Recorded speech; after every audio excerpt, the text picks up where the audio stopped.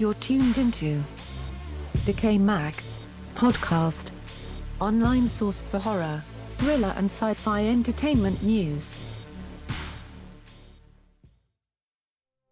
Good afternoon, good evening, good morning. My name is Ken Artuz, and you are listening to DecayMag podcast, season 7, episode 12. And joining me in this podcast as co-hosts are Enid Artuz, content contributor for DecayMag.com, and don't forget to listen to our podcast on Google Music. Stacey Cox, staff correspondent for DecayMag. Be sure to stop by our patron page at patreon.com/DecayMag. Your donations will help us bring future episodes. As a patron, you'll receive bonus content as well as free and discounted on upcoming DecayMag merchandise. And joining us on this episode, we have a couple of special guest co-hosts from Everything Horror Podcast, Mr. Paul Dolsky and Ms. Tessa Baker. Thank you for joining us. Oh, thank you. Thank you for having us. It's always a pleasure to meet other horror fans. Definitely a pleasure. Likewise, yeah, and it is such a big community. It's always great to collaborate with like-minded folks. I agree. And we're going to be kicking off our podcast with some movie news, and we're going to be doing something a little bit different with this podcast. We usually delve into movies and television, but we've got to focus on the slate of trailers that released for E3 last week. And most of them are horror. Most of them are for the PlayStation, thank goodness. Who plays the Xbox? I used to. Yeah. I do. Uh-oh. Did I hear somebody say did somebody did? Stacey, well, somewhat. I'm not a huge gamer, but every now and then. Yeah, there's no time for gaming. I wish I had the time to game. Wow. Those were the days. I just wish I had the skills for gaming. I feel like you need the skills, man. I guess I'm too impatient when it comes. I won't sit for hours on end trying to beat a game. Like, I think an hour tops for me, and if I get nowhere, I just get nowhere. Oh, yeah. Well, you got to hand it to the young kids, the 9, 10, 12-year-olds, how they kick ass for the older people on Call of Duty. That's so embarrassing. I was just about to say that. Yeah. Nothing new about kids playing Call of Duty. And owning the adults. Yeah. And the funny thing there is that when something happens on the news, they quickly blame video games, but the parents are buying these games for the kids in the first place. Exactly. Yeah. Oh, did you know that this is for a mature game? Oh, it's just on the Grand Theft Auto. My kid plays it all the time. Don't worry about it. Don't blame your kids for violence. Exactly. No, blame it on scapegoats like rock music and video games. Yeah. Oh man, that's funny. Both are awesome. And to kick it off, we're gonna start jumping right in. We have a couple of segments to discuss in movie news.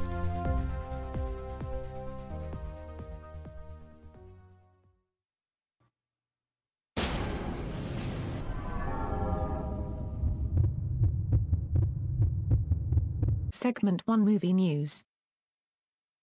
Murder in the Woods. An all-Latino horror film. Murder in the Woods is an upcoming horror film, and this is one thing about horror that I truly enjoy, especially from the indie scene, is that we have filmmakers that are pushing the envelope in horror cinema, and Hollywood is not doing this at all. Hollywood seems to be stuck in the late 50s or 40s where diversity is out of the question. Murder in the Woods has an all-Latino cast, which for me, as a Latino, I fully support 100%.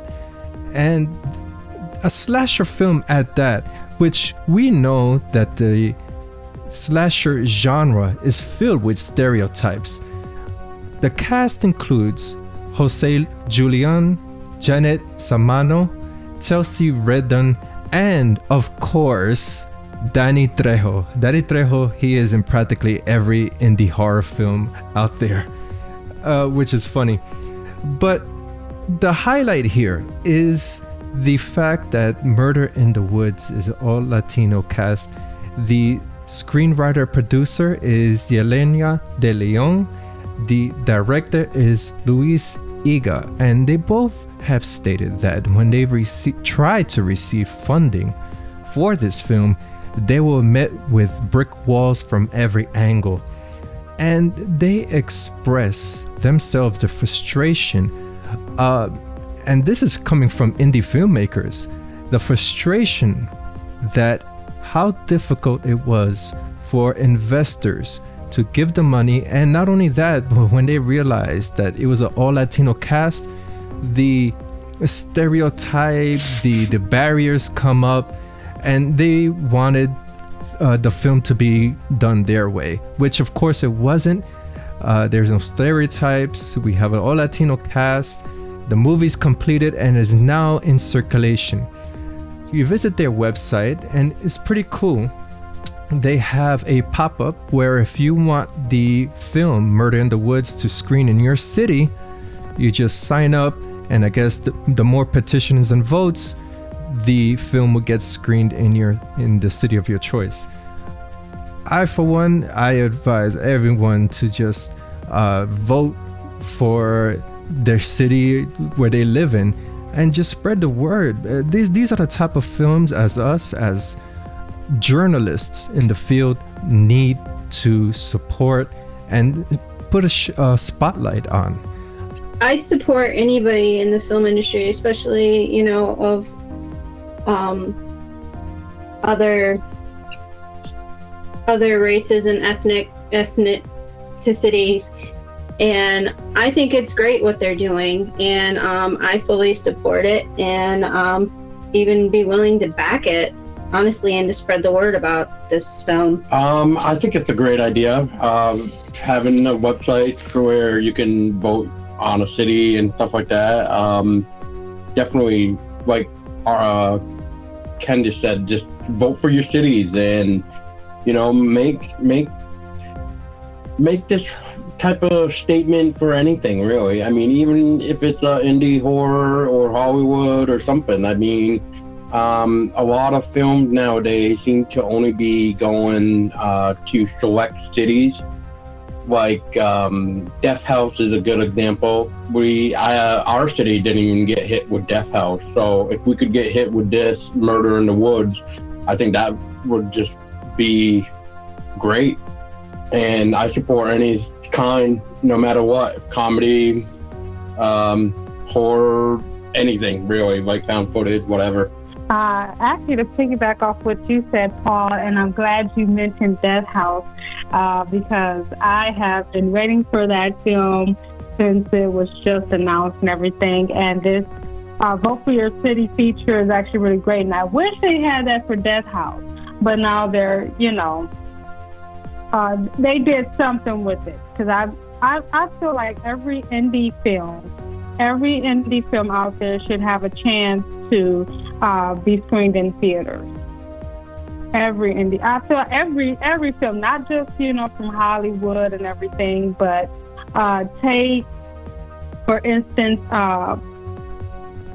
like those films that don't meet the criteria for the MPAA and get theatrical releases. Those kind of indie films, I feel like they deserve a fair shot. So the Vote for Your City feature is actually really good, and it gives the audience a chance to, say whether or not they want it there, versus that decision being made pretty much for them, and we have to wait till it goes straight to DVD or straight to streaming, which sometimes can take forever. Well, I think the same thing. Let's just get all together and let's just start voting for the movies that we want to come to our cities. And I agree also with being that it doesn't matter what is your ethnicity, if you're Latino, if you're if you're black, any type, white. Let's just support each other. Let's just continue making great movies. Absolutely. And one thing that I do find it that the marketing engine is really working in overdrive is when they say the first African American horror film or the first Latino horror film director. I know English, so that means that's the only person in the world that picked up a camera and made a film that was a Latino or African American. That just doesn't make sense. If everyone has a shared talent, it's great. Just put the spotlight on the talent itself and just ignore of course we need to break the barriers, but just ignore that, oh, he's the first this or she's the first that. It's all about the artwork.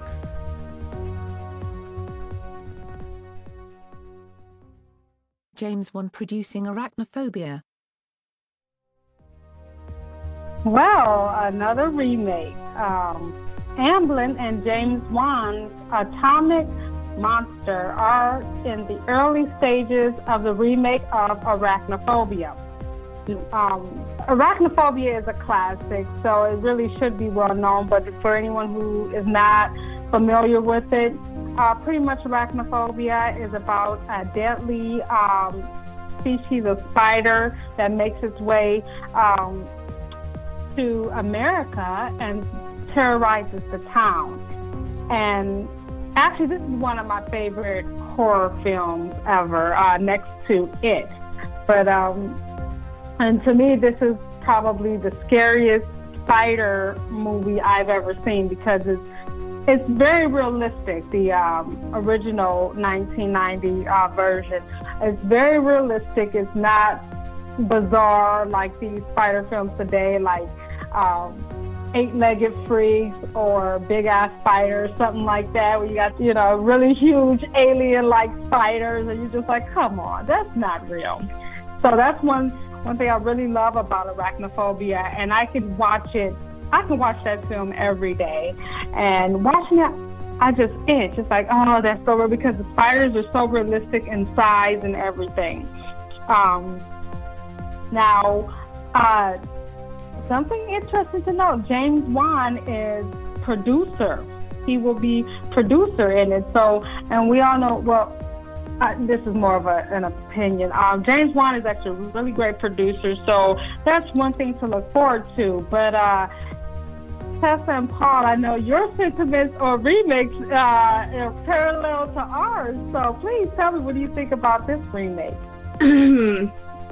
Well, opinions on remakes in general. Oh God. They need to stop doing it. I'm actually a big fan. I'm actually a big fan of classic horror films. I really don't like it when they remake classics over and over and over and over until it's like they don't have anything else to do.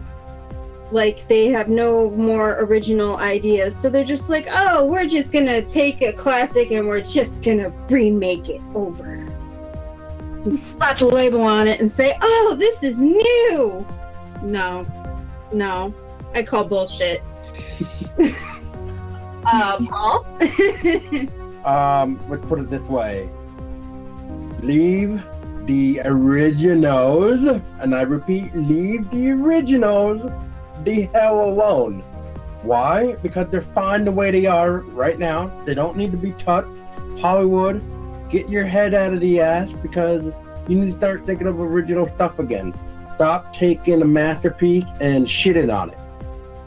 Unless you can actually do it good, but lately with remakes, they kind of suck. Like, look at Poltergeist for a instance. U.S. ended up remaking the French horror film called Martyrs. Oh my God, what a disgrace that was.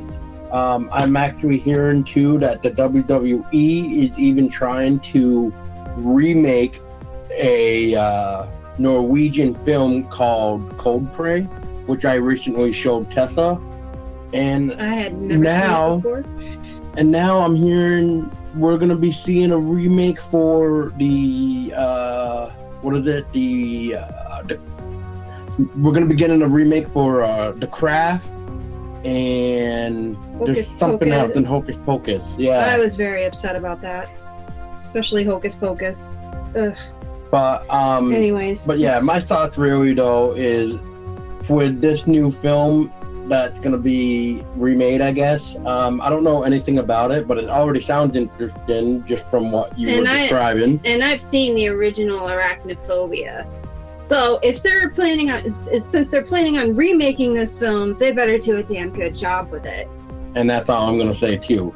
Well, I share the same thoughts. I'm here giggling because everybody's on the same page here. Remakes, reboots, they are very few and far between that the reboot excels the original. Dawn of the Dead is one of them. That's one of our personal favorites. That's about it that I could think of. But yeah, I mean, Leatherface, Texas Chainsaw, Friday the 13th, Nightmare on Elm Street. They all, and I'm gonna put my 2 cents. The new Halloween that's coming out is gonna be a piece of shit. Some horror fans, they don't want to admit it, but it's terrible. It's terrible. Well, I agree. Look at how Jamie Lee Curtis looks in that movie. Yeah, she doesn't. Coming back as Laurie Strode. She looks so old and nasty. Like for real. Oh, it is supposed to be set like how many years 40 later? years after, yeah. Like she aged very badly, let me just say. That's bad. That's terrible. Come on, you can't say that. We can't edit that out. I'm not gonna cover that. The sky with my hand. Gonna be honest, it's just a piece of shit. Yeah, the movie. Yeah. Well. Well, I don't know. We're putting out 2 cents here too. I'm kind of skeptical about it too, and that is because. I don't know how many people have heard about this. I know when I mentioned it on a horror forum one or a Facebook group that people were like, wait, what? So for those that do not know, the upcoming new Halloween film actually did a screen test, and the audience, when they did the survey at the end, completely hated the ending of Halloween. So because of that, they went back to reshoot the scene. They went back to fix the problems. So that makes me more skeptical now because it's just like, oh, great. The original screen test failed. The original screen test failed. So what are we going to get now? So, Ken, I kind of agree. Like, is this new Halloween just a hype machine and it's just going to be shit or what? Too many films are being overhyped. Yeah. Oh, of course. Ridley Scott overhyped Prometheus for Alien. It was a complete snooze fest, and I am not the only one who shares that opinion. Lance Henriksen, we interviewed Lance Henriksen a few years back, and we all know he was in Aliens. He was Bishop, and he even admitted it, that the film, he didn't feel nothing for this Prometheus film. Everything is a cash grab in Hollywood with these remakes. And I want to know, if H2O was 20 years in the future, this one is 40 years, so wouldn't they call this one H4O? Ken, I'm going to stop you there too. I'm going to stop you too. I like the joke and all, but the anything after the original Halloween does not take place at all. This is technically the sequel to the original. Like they're everything. wiping Right. everything out. Yeah, everything. Pretty Everything that after we the already first know Halloween. is wiped out. Yep. Yeah. 'Cause that's pretty much their idea. Yep. Yeah. So, but I agree. Is it like that? I mean, I did hear talk that they're going to be throwing in some type of nod to some of the other films, but from what they say, all the Halloweens now don't exist right now. It's just becoming so disappointing. Please stop remaking classics. Cannot stress this enough. You're taking a classic and you're pretty much remaking it into a steaming pile of shit. Yes, absolutely. Agree. And it's incredibly disappointing. Like I'm gonna give you an example of one of my ones that I got pissed off about. Oh boy. Okay, the original Nightmare on Elm Street, when they remade it with somebody who played Rorschach in The Watchmen as Freddy Krueger instead of Robert Englund. Oh my god. Hey, at least Robert Englund even said that the 2010 remake sucks. Yeah, he got up and walked right out of the theater in the middle of it. He got right up and left. He even made a sign and tweeted it or something, and it said 2010 remake sucks. So. Yeah, so I wasn't a huge fan of the remake of the Nightmare on Elm Street at all. So that's a prime example of one that I was just like, oh god. Well, look at Hellraiser. Oh god. That's another topic for another time. You all make very good points. I definitely feel the same, that they do need to leave the classics alone. The 80s and the 90s, always say the 80s and the 90s will never be brought back to life. They need to leave it alone, and it's time to just head into the future now. Head into this was 2018 now. It's time to get with the times instead of trying to bring back the classics. Just move forward, come up with new ideas, better ideas and everything. And I always say Hollywood, they have a few rare gems, but overall, I feel like horror is not Hollywood's strong suit. It's not.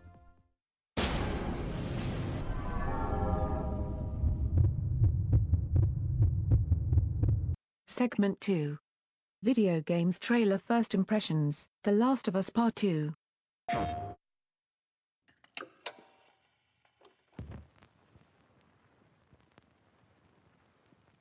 Went out one night to make a little round. I met little Sadie and I shot her down.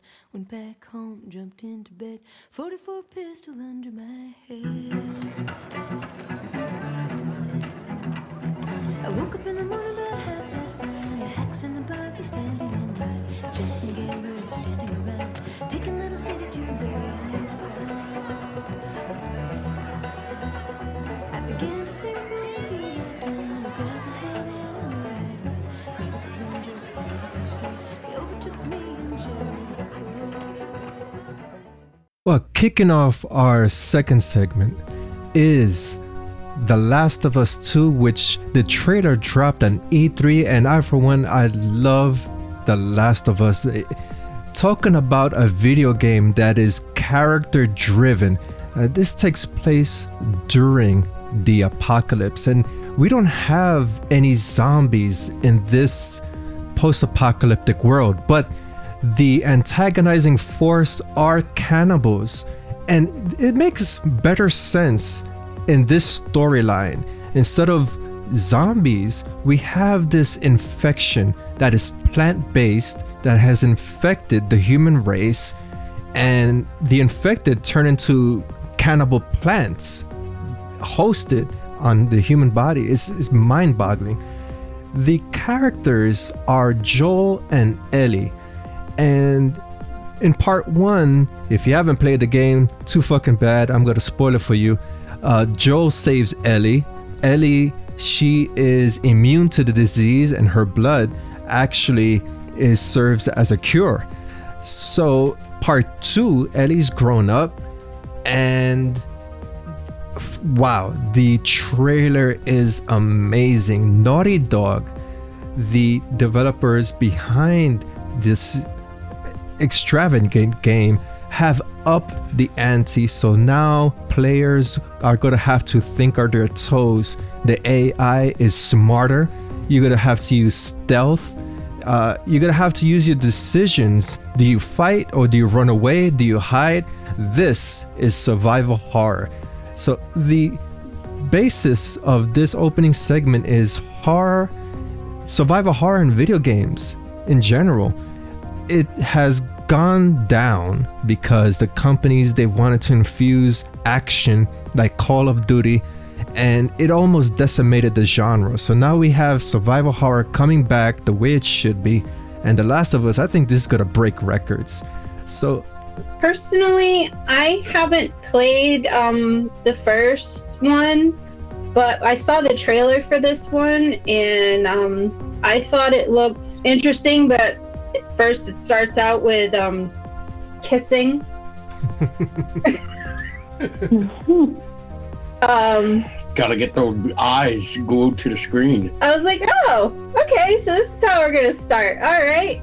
I think I did see some of the gameplay for it when they were doing it during E3, and it looks pretty interesting. Like you have to utilize stealth, really utilize your surroundings, and I thought it was pretty interesting, actually. I'll probably play the first one before the second one comes out, because I did the same thing with The Evil Within. For someone who hasn't played the first one, I'm kind of hoping it delivers, I guess, for lack of a better word. Paul, what do you think?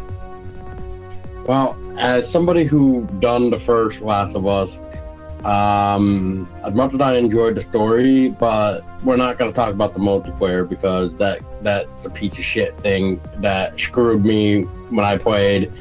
So anyway, for Last of Us Part 2, I just once again, kind of like what we were just talking about with the whole hype machine and hype trains and stuff. I just hope, like even Tessa said, that it delivers, because it does look really well done. I mean, the graphics now even make like fighting in the dark, like in the forest. I mean, like even in the gameplay where they hung the dude and then they somehow heard you to start searching for you in the woods, and that whole scene there was just incredible. Especially, I believe, and Ken can correct me too, is I believe she climbed herself up onto like a parking deck or something, and like had to escape that way before like it cuts off into her going underneath the truck and shooting the girl and stuff. But I mean, I don't know. I mean, I just really hope it does live up to it. I mean, the first one really did well, so I just hope that this one does the same thing. I love it. I absolutely love The Last of Us, and yeah, you guys make a great point. Hopefully Naughty Dog does a great job, and I agree. I never played the multiplayer, but I've read the reviews, and that was a disaster. And that's another point. If you're gonna play Call of Duty, play Call of Duty.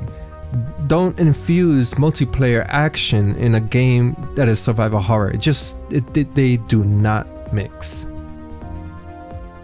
Well, all I have to say is like, whoa, that was quite a scene with Ellie at the beginning of the trailer. When she was dreaming or something. No, Ellie. Well, for those who haven't played Part 1, there was an expansion, I believe, into the game, or it was part of Part 1. Ellie, she's a lesbian, and she had a girlfriend in Part 1, but the girlfriend, they never revealed if she died. If my memory serves me right, I don't think she died, but yeah, that was her first experience, and this is her second. Well, I mean, the graphics were awesome, but there was one funny little thing that I found. Oh boy, here we go. When the girl tells her how bad she smells. Smell me, how bad I smell. And she said, "You reek like trash." Well, That was, to me, that was funny. Like, are you sure you want to eat that trash? You know what I'm saying? I went there. Oh, geez. Oh, goodness. okay, Stacy, your turn. What are your opinions on this?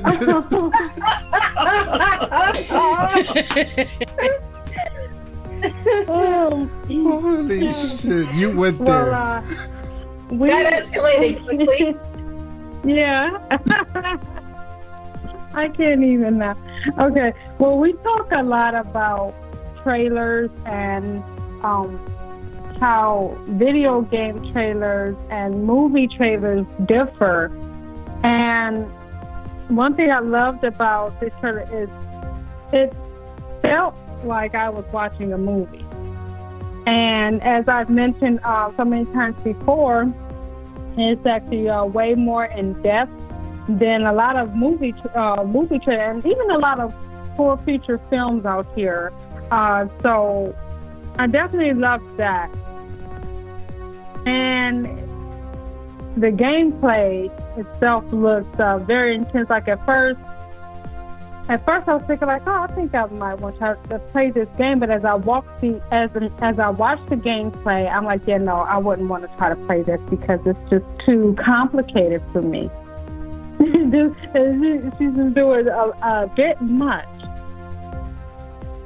You're gonna have to hop on the PlayStation. Yeah, I gotta get a PlayStation. See, I don't have PlayStation, but I definitely love the gameplay and how it just looked like you were watching a movie. And for me, when it comes to these video game trailers, that's my excitement right there. Like I said, I'm not very big on video games, so my list of games to play is pretty small, probably about a handful. And so my excitement goes as far as the trailer a lot of times. Naughty Dog, all I'm going to say is you better do it right. The first one was amazing, so let's make The Last of Us 2 twice as amazing. Death Stranding.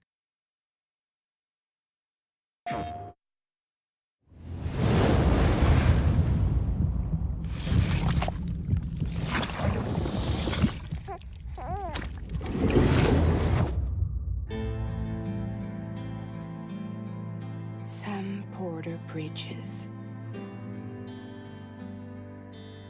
The man who delivers. Tears. A chiral allergy. So, you have dooms like me. What's your level?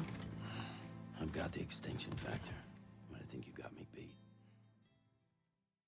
Well, the trailer that I just watched, Death Stranding. Before I get into the details, I'm gonna give a little bit backstory or how this game came about. So according to Polygon.com, Hideo Kojima from Kojima Production, Guillermo del Toro, and Norman Reedus from The Walking Dead, they were all working in collaboration with Konami Digital Entertainment to produce the video game called Silent Hill, PT. So along the way, something happened, and unfortunately, the game got canceled. And Konami decided to remove Hideo Kojima's name out of everything that has to do with Metal Gear Solid, their website, the Twitter, marketing research. And also, Konami, in a Q&A, also indicated that Norman Reedus, his contract has expired. So out of the outcome of all of this, they decided to get together and work on another project. And this is how Death Stranding came about. So I bet that a lot of people didn't know that there's a whole drama behind this game. So now Death Stranding, it's set on an open world environment where the main character named Sam, he dies. So he is set to another world. And this world is referred to an upside down world submerged in water. So he has to go through mountains, rivers, there's monsters, there's obstacles, there's a lot of things that prevents him to get him into his destination. So in this trailer that I watched, that it was almost 9 minutes, I think it's a must to watch. I would love to play the video game. There are quite a pretty much actors involved with this video game. It's we have Norman Reedus, we have Matt Mikkelsen, we have Leah Sudolph, and Lindsay Wagner. And they will portray the leading characters in the game through motion capture facial scannings and vocal performance. And unfortunately, we won't be able to see this game until 2019.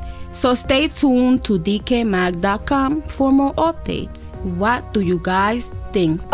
Based on what I saw from the trailer, I thought that the game looked pretty interesting. How there's like these shadow beings, I guess, right? These shadow beings that he would see, and he's carrying around like this baby, like inside of like this protective sack, I guess, for lack of a better word, and the baby is used to find or sense these shadow things. I just thought the environment looked really cool, like really neat and cool looking, and the graphics were well done. I'm hoping that it delivers and it looks as good as it does in the trailer. Well, here we are with another intense trailer, and I love that.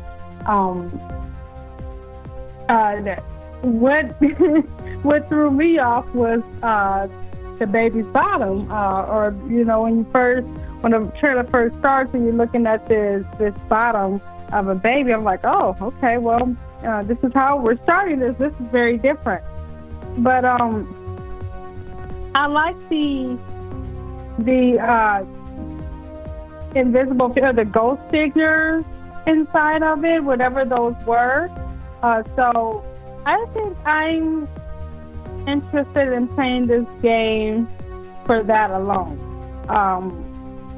To, I guess, of a more in-depth on those figures. I guess is what I'm trying to say. Well, I'm going to go back to what was first said about the original product, which was Silent Hills. I still remember that day or night, whatever, from E3, if my mind serves correctly, where they said that this playable teaser will be available on the PlayStation Store. So I'm like, oh, okay, I got to check this out then. So, I actually still have PT on my system, which right now you cannot get it anymore. So, and I don't even want to delete it off my system because otherwise I heard you can't even re-download it. But then I also hear you can, but I don't want to test the theory either. But PT for a I don't know, we'll just say like a half-hour game, if not more, depending on how fast you can get through it, finding everything and stuff, because there was a lot of things you can do and a lot of theories as well, which I thought was really nice. But I'm gonna have to say PT's environment was phenomenal. It was right down chilling, and I don't usually get scared with games, but this one hallway just makes you just feel creeped out, especially every time when the door closes behind you. You're just like, okay, what type of hell is waiting for me right now, even though it's just one single hallway. And then you got Lisa, I think is her name, and I mean, she can sneak attack you, kill you, no problem. But when you finally beat the weird way of unlocking the Silent Hill trailer from PT, I mean, it is very rewarding. And then when I heard that Konami was no longer doing it, that's when all my love and everything for Konami just shit the bed. Like, they were gonna probably create the most amazing horror game to date, in my own opinion, because if they kept it the Silent Hill game like that with Norman Reedus, oh man, that would have been the game we'd probably be still talking about today. And unfortunately, because of Konami and the bull crap that went on with Kojima, unfortunately, we don't get to get it. But at least we get Death Stranding, which in a way is like a shed of light, yeah. Like there's some light to this downfall of PT, even though it's not Silent Hill, but at least it's something. But Death Stranding alone, it looks really, really weird, and some of the stuff I'm still trying to figure out what the hell is going on with the trailer. Yeah. And then with that new one with like the baby and shit, it's just like, what the hell is going on here? Right? And then those shadow things, shadow figure things. Oh my god. Yeah. I can only imagine what those things will do to you if they get their hands on you, especially that invisible creature in that trailer. But I don't know. I'm on board with Death Stranding. I'm definitely on board, so I cannot wait to play it. I enjoyed the playable trailer from Silent Hill, and I had dabbled with the Silent Hill episodes, part 1, 2, I think, whatever. But I never played the game fully from start to end. But the playable trailer was amazing. That baby and the baby fetus inside the sink. I mean, who thinks of that? Oh, that's creepy. That is creepy. Or how about what fetus says? Exactly. There's a freaking thing. Oh man, come on. That's the stuff of nightmares right there. And Death Stranding, it's amazing. Visually, open world. That means you could walk anywhere, choose your own thing, your own path, and wow. I mention it again. This is survival horror the way it should have been. You know, unfiltered with action sequences. Just do your missions, avoid the creatures. Wow, I'm looking for it. Hun, can I get a PlayStation next year? Sure. Give me one for Christmas. Sure. Well, you know, the PlayStation did just get a price cut. Wink, wink. You see? Look at it. Wink, wink. Oh, really? Wink, wink. Yeah. He's also giving a wink, wink on the other I side. like the sound of that. Hey, these things were like what, $800? Think? What? Something like that? $600 wasn't it when they started? Yeah, it's best to wait. Oh yeah, it was up there. Now that the games is coming out, now we could say, okay, we could invest in one of these guys. Yeah, we have quite a lot of good games coming out. Resident Evil 2. Money's in my account. Always pleasure. Attention, all citizens. Due to the citywide outbreak. And don't make my mistake. If you see one of those things, uniform or not, you do not hesitate. Whatever it takes to save this city.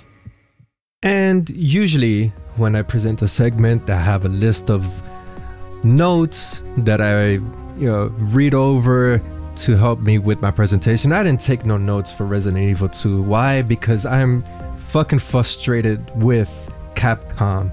I mean, really, Capcom fucked up Resident Evil. And I hope they hear this, that you guys fucked up Resident Evil. And now you gotta try to resurrect Resident Evil with more reboots. I mean, come on. They've taken a playbook from Hollywood. They just desecrated Resident Evil with Umbrella Corps. Multiplayer shooter. Doesn't even involve zombies. Then what was it, Resident Evil 3 or 4, one of them, and they were in Africa. What was it? I have the toy right here. Doesn't even say. Oh, Resident Evil 5. They were in Africa, and it was mostly action driven. Come on, really, survival horror is survival horror. EA also suffered the same demise with Dead Space. Dead Space 3, piece of shit. Dead Space 1, amazing. Come on, leave the shooter, first-person shooter away. Keep it away. What I think about the trailer, I mean, the gameplay looks nice. Everything is updated, but it's a reboot. In my opinion, I have it for video games just like I have it for horror films. Enough with the reboots. Create something different. And especially if you're trying to reinvigorate a genre, do it with different chapters, different direction. Enid, how badly is Resident Evil? I mean, the storyline, it doesn't even have to do with zombies anymore. What is it? Well, the movie is all about the Alice. Don't even talk about the movie. That's irrelevant. Everything has gone down the hill with Resident Evil, the movie, the video games, the whole, everything. Well, Enid, the anime, whoever haven't seen the anime for the CGI film, actually, for Resident Evil, amazing. Great stuff. But I agree, I don't like the Alice movie. Don't like it at all. And the video game, no way. I'm familiar with Resident Evil. I've seen almost all the movies with the exception of one of the animated ones. I was incredibly like disappointed with the final chapter, Resident Evil final chapter movie. It was action, like right from the jump street. It was just straight action. There was no build up. It was garbage. Yes. So I was incredibly disappointed with it. And yeah, your wife is right. The movies were pretty much Alice this and Alice that and Alice. And you know, you'd get little spurts of like Leon or little spurts of like Claire and stuff like that. But it was just all cameras on Alice, and I just thought it took away from like all of the original characters of Resident Evil. That's because the director always wanted to see his wife naked. I mean, you guys all know how I feel about remakes anyways. Just don't do it. Don't do it. And like Ken was saying, Capcom, you already fucked up Resident Evil, so why are you trying to breathe life back into something that you clearly destroyed and then took a big giant dump all over? I feel so out of touch with Resident Evil because as far as the movies are concerned, I've only seen 1 and 2. I haven't seen past that. And I've never played the video games either, so I'm out of touch. But as far as the trailer goes, I feel like it was a more minimalist approach. When you think about the previous trailers we just watched, how they were so way more in depth and everything, and this one takes a more minimalist approach, and I actually like that. And then at the very end was where I really got creeped out, where you get that little shot, or not at the very end, but closer to the end of the trailer, where you get that little shot of the zombie that was eating the guy, and I really got goosebumps with that part right there. All right, Resident Evil 2, you? one of my favorite Resident Evil games of all time. 1, right next to Resident Evil 4, which is the last Resident Evil game that is actually good, because that was Shinji Mikami's last Resident Evil with Capcom, right before he left Capcom to go make his own studio, which his studio is right now drawing a blank in my head of what it's named, but Tango Games or something like that. And to me, well, anybody should know, Shinji Mikami is the creator of Resident Evil, just like he directed the Evil Within, one of the games to help save survival horror. Just like Ken was saying, survival horror. These games that we're talking about is what survival horror should be.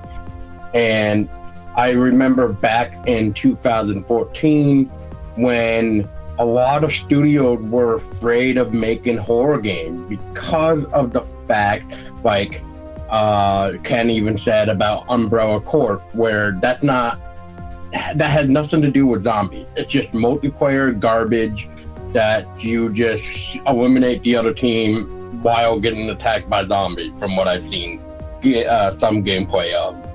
But anyway, kind of like from Resident Evil 5 to 6 had just been like, what the hell? And then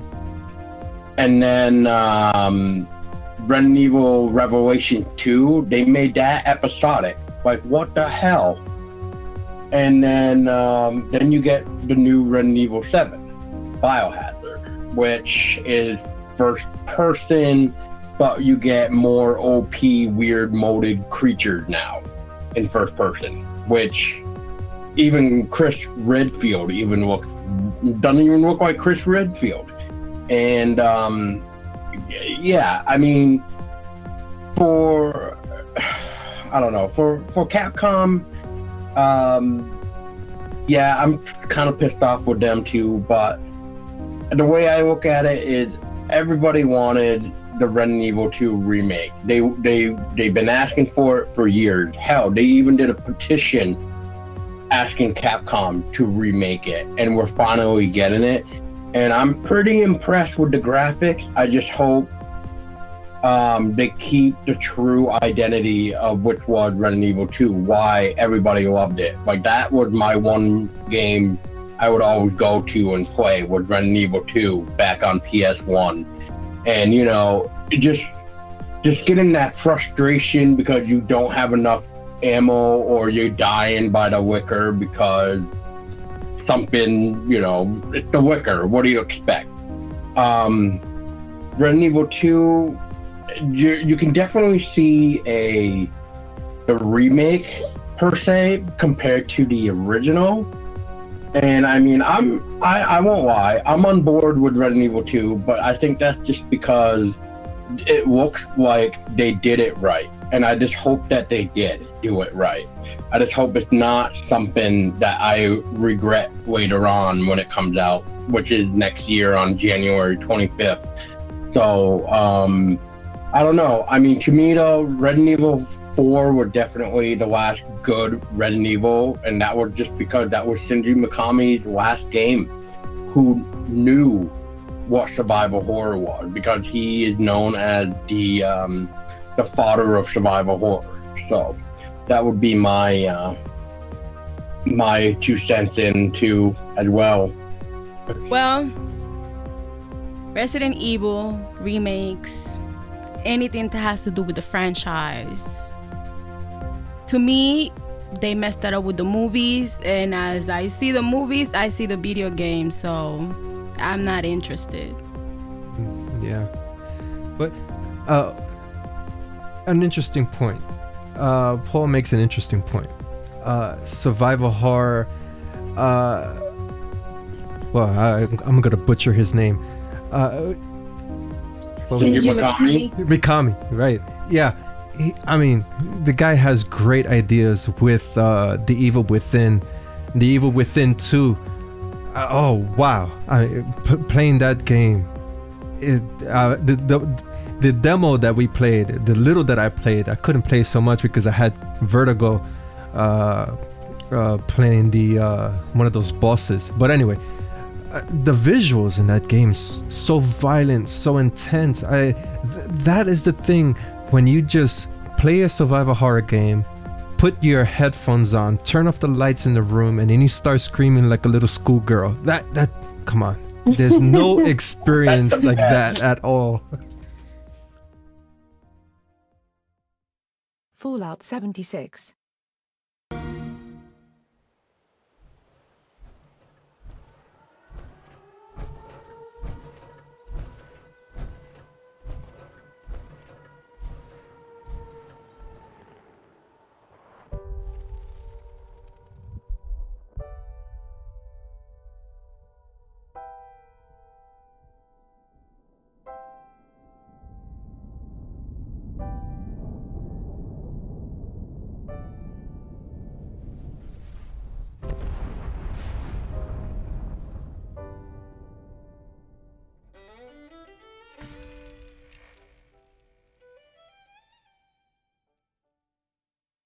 Bethesda Game Studio, the award-winning creators of Skyrim and Fallout 4, welcome you to Fallout 76, the online prequel where every surviving human is a real person.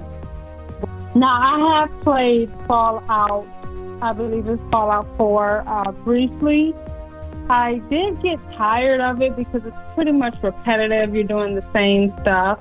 But the trailer for Fallout 76 actually looks way more intense than Fallout 4, which is more cartoony, if you will.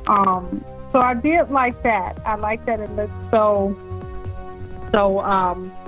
intense and in depth. I think I might try it out, try it out just for that alone, because I did play Fallout 4. So, well, I never played Fallout, but I like the scenery. That's the only thing I could say.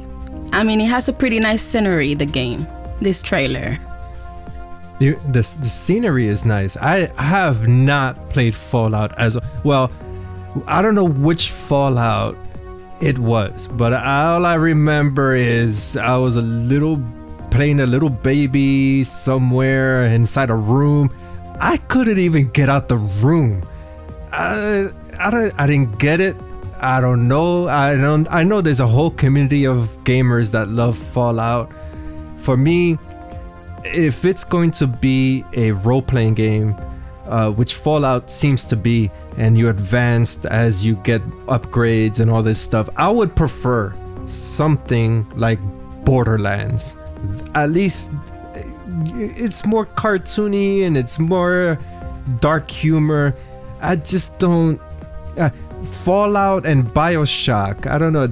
I put them in the same plane because they have that same aesthetic. They are, what do you call that? Steampunk type of thing going on.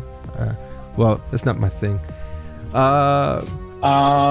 For somebody who played a little bit of Fallout 3 before I completely just got sick and tired of it,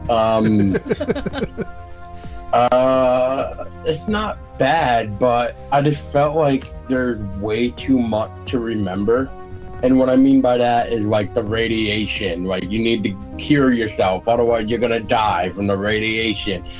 I believe, if my memory serves right, you gotta eat and you gotta make sure you're hydrated.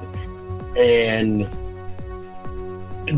then again, we're talking about an open world, so I mean, once you throw all that into the mix, which for somebody like me anyway, who likes survival horror games, but I don't know if you really want to call this a horror game when it's mainly you're really just surviving. But then again, you are versing some weird type of creature, whatever they are called too.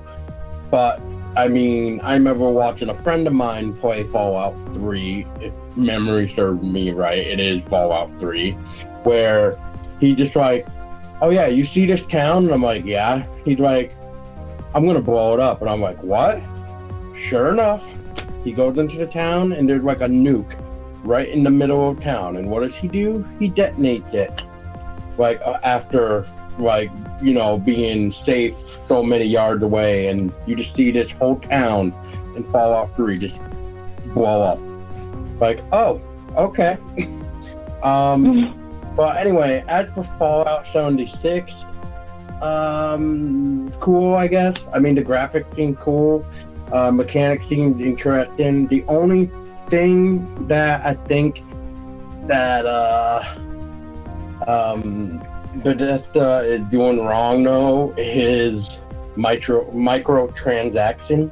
I heard that microtransactions are going to be a part of Fallout 76, which that can be good or bad. And what I mean by good or bad is like, look at Konami. They just put out Metal Gear Survive. Oh my God, when it comes to the microtransaction, just oh my God. If you don't know anything about that, but just give you a little short version of these microtransactions for Metal Gear Solid or Survive. It is like a post-apocalyptic thing, but in order to get a new character or to save or something along the lines of saving or something like that, you need to buy microtransactions. And to get this certain amount of credit or whatever, just to really do anything. So microtransaction is another thing that seems to become a problem. Ken, I know nothing about microtransactions. Well, I guess the game studios are trying to take a page out of the playbook from mobile gaming, in which you need to buy outfits for your Sims or buy the material to buy the house for your whatever the game that you're playing. So those are microtransactions, and they have no business to be in a video game, because you're already dishing out 60, 70, 80, 90, 100, whatever on the game, and now you got to dish out more money.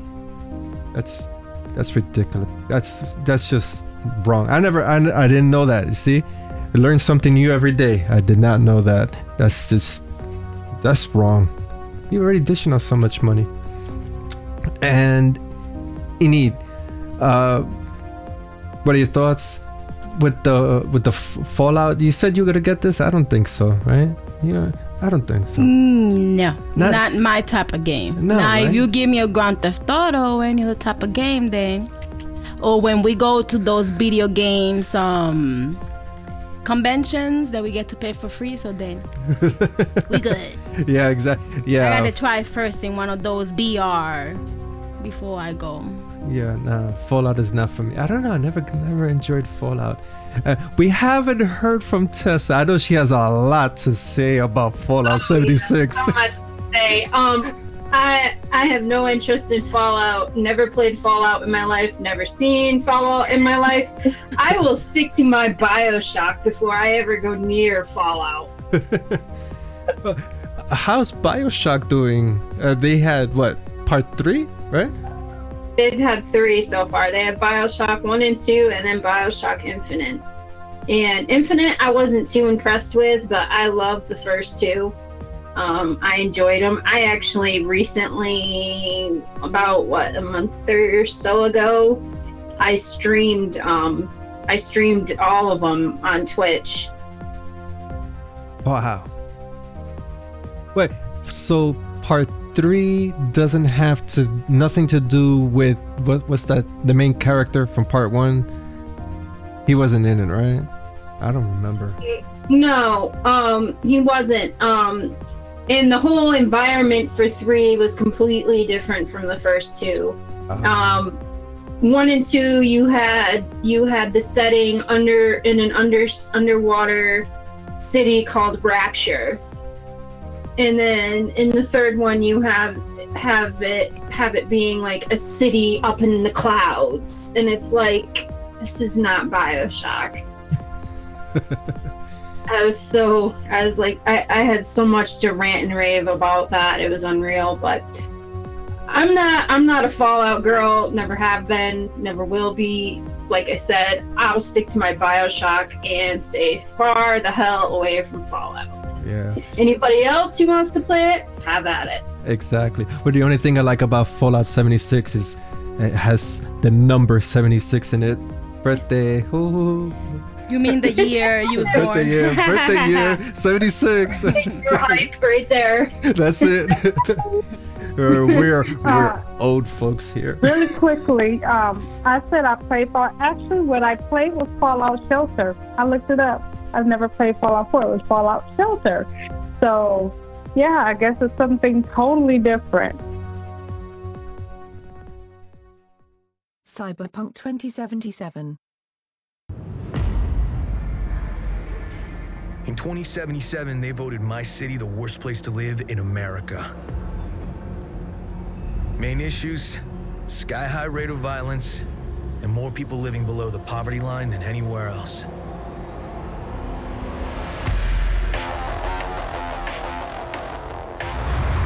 Can't deny it, it's all true. But everybody still wants to live here. This city's always got a promise for you. Might be a lie, an illusion. The next trailer we're going to be discussing is Cyberpunk 2077, and this is from the game developers CD Projekt Red, published by CD Projekt. This game is running on the Red Engine 4.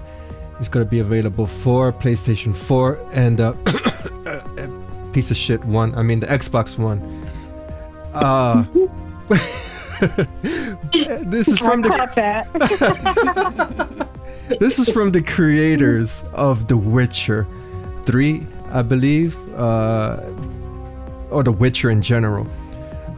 Cyberpunk 2077. Here's my 2 cents. The trailer looks cool, looks nice, but I played this game before. Indeed. Didn't we play this game before? I think it's called, I don't know, Grand Theft Auto, but it's in the future. And most of the things that I know that the gamer is going to do is, let me guess, you could change your clothing, buy weapons, commit crime, maybe engage in non-playable characters, probably prostitutes on the street or something like that, and you gotta engage with them and rescue them. But you do that in Grand Theft Auto too. Exactly, and there's this other spin-off from Grand Theft Auto. It was a more comical one. You remember that? I don't remember the title for that one. Yeah. Oh, Gay Tony, something like that? No, not Gay Tony. It was another game. We have it in our dustbin over there somewhere. That's one of the extras, and that was the funny one. Right. Yeah, but I don't think Cyberpunk 2077 is going to be a hit. It's just Grand Theft Auto set in the future, and as much as Grand Theft Auto is, you could play it multiplayer and play it so many times, it's gotta get boring. That's my 2 cents. But the trailer looks cool. Hey, for $65, I am not dishing out for this game. I'll probably get it on GameFly or something like that, or ask a friend, can I borrow this game? Sure, here's $10. I buy it off of you, but not for $60. I have never heard of this game. I don't know what to think of it because I've never heard of it, and I just saw a little bit of the trailer, and I have to agree, it looks like something futuristic and Grand Theft Auto looking. And if I wanted to play Grand Theft Auto, I will stick to the original Grand Theft Auto and stay away from the futuristic shit. Exactly. That's my input. Paul? Oh, okay. I guess it's me. Anyway, Cyberpunk. Well, let's take a look at this one part in the trailer that almost looks like we have Mortal Kombat Jack in it, who would like beating the shit out of the robot or whatever that thing is. And because just look at the guy, he just looked like Jack from Mortal Kombat. I guess it does kind of look like a futuristic Grand Theft Auto. So, I guess I'm going to stay away from it too, because I'm going to play Grand Theft Auto and beat people up and steal cars and shoot people and have the army come after me, which makes me want to cheat like in the old days and just get millions and millions of money and then get my tank that falls from the sky. That's with me. a rocket launcher. Then I'm going to stick to the original. Oh, and that's my 2 cents. put that game sheet code for money and just get everything you want. Who has not put in the cheat codes for that tank to fall out of the sky? Not just once either, but like 5 million times maybe. I mean, you know. Yeah, just disregard that you're not gonna pass. Get one of the rewards. No, fuck the rewards. You want your tank. Hell yeah. Fuck the reward. I could play for the reward later. Oh man, wow, that's so true. Your body armor and your health. Oh yeah, body armor is right. And the weapons. Wow. Yeah. Well, I have to agree with all of you. Now I know why that looks so familiar. Because as I was watching it, I'm thinking, like, this game looks really familiar. It's just like maybe they anteed up the entertainment and the violence a little bit, but you guys are all right. It's Grand Theft Auto. I'm like, wait, what? I'm like, exactly what it is. That's why it looks so familiar. I couldn't put my hands on it. And I have to agree with all of you. If I want to play Grand Theft Auto, I'm just going to play Grand Theft Auto. Like, Cyberpunk just looks like it's, I don't know, it's just too much nonsense going on in it, actually. Mm-hmm. So that's my whole take on it. I don't know what to make of the trailer. It was entertaining. It was entertaining, but it didn't make me want to play the game. But the card is cool. I like the way the card Yeah, looks. the cars are cool. Even the bar fights and everything. I'm like, oh, wow, she just stepped on his head. You can't do that in Grand Theft Auto. I don't think it's pretty much like Grand Theft Auto on steroids and stuff. I was like, yeah, they just made that a Grand Theft Auto and just anteed up the violence and everything. You know, probably made the cars just a little bit more fancy. Like, that's why I look so familiar. Well, for those of you that want to have a bar fight, there is a VR game for bar fights now. I forget what it's called, but it's straight out bar fighting in VR. Oh gosh. Really? Wow. Yeah. That's incredible. That's interesting. That's incredible. Here's the name. Saints Row. Oh. Saints Row. Remember, Saints Row was in the future. I think it was the last one. Remember, they were in the future. You're talking about Grand Theft Auto 4. No, Saints Row. Remember when he had the laser dildo gun? Remember? Oh yes, exactly. Yes. My goodness. Yes, they did have a dildo. Yes. I'ma hit you with my dildo. It's my weapon. Oh boy, here we go again. Let's see if Cyberpunk has laser shooting dildos. Oh, dude. You definitely can't do that in Grand Theft Auto. I don't remember that in Grand Theft Auto. Oh, goodness. Wow. That's how they were going that super duper hidden weapon that you had to super duper secretly find in Grand Theft Auto. Yeah, the super duperness Yeah. of a laser shooting dildo. Yep. Oh my gosh. Well, Oh my that was that was only for Saints Row, and that was the first game. I had to Google it. Part 4, I believe it had it too. I believe part 4 had it too, because I played it, and I believe it still had dildos in it as weapons.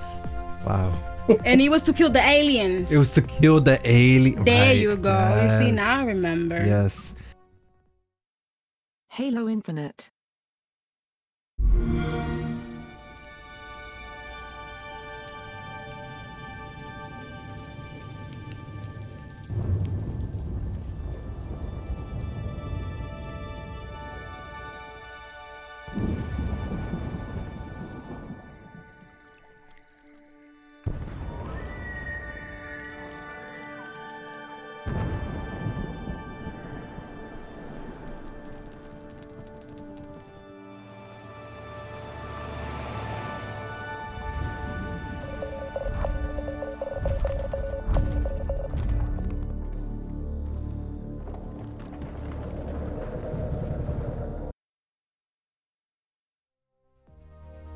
Well, I start by saying that I have never played any of the Halo games franchise.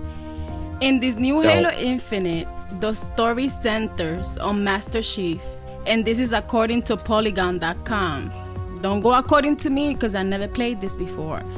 But the trailer is kind of short, and since I'm not familiar with it, it's really hard for me to know what's going on, if this has any attachment with any other Halo games, any of the clues.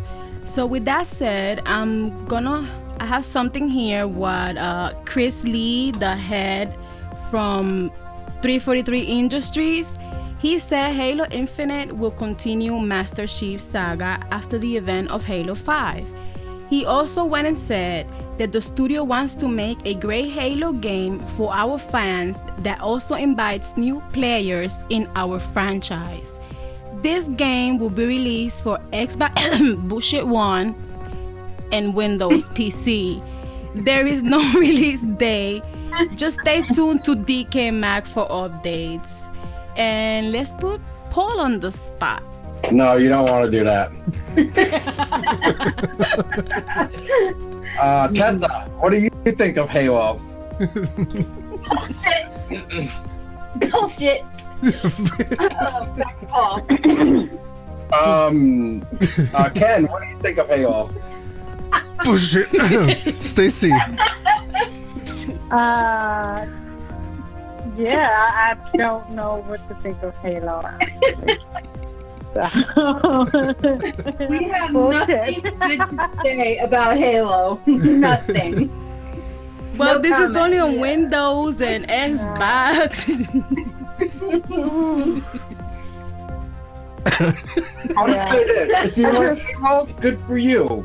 Otherwise, no comment. Is not our bag. No. Why did I put this trailer in there? I don't know. Because you wanted that extra in the top. The extra bullshit.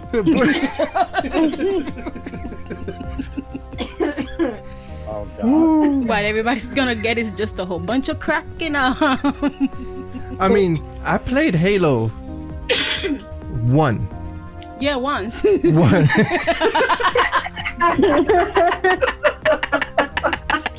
What did you do? The campaign or the multiplayer?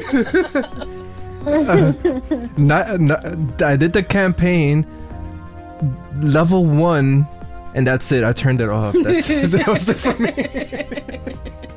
I remember seeing a trailer for what the hell was it called? Halo Wars. And my first reaction to that stupid trailer was, this is a ripoff of Command & Conquer Red Alert. Yep. That's right. And then, I'll say it, I am not a fan of Bungie, period. And a couple friends of mine that got their other game, Destiny, they kept asking me, why do you hate Bungie? Why do you hate Bungie? I'm like, because I hate them. I don't need to go into detail why I hate them. You'll soon figure it out because you're playing Destiny. And what happened? He understood at the end of the first Destiny game why I hated Bungie. Because guess what? He hated Bungie too. So, yeah, no comment. Sorry, Bungie, not sorry. Wow. I think this is going to be the shortest segment out of this slate of... so, Enid, why I ask again, why did I put this trailer in there? I just really don't know. I don't know. Like I said, Wanted to fulfill good that for those who want to play it. Wow. That's terrible. We all fucking hate this shit. At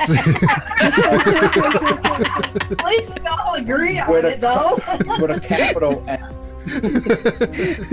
I mean, there was no debate, no back and forth. We all fucking hate We this all shit. hate Halo. Infinite or non-infinite. Oh gosh, wow. At least I think wasn't the animated film was on Netflix, right? I think that was pretty. That good. was pretty That good. was pretty good. I agree. Alright, The movie was good. All right. Cool. That was. But good. not the game. But not Don't play the game. game. No, don't play. No, definitely not the game. I've seen the film, but not the game. Not the game. No. Yeah, I think I've seen the film once. I think I might have fell asleep, but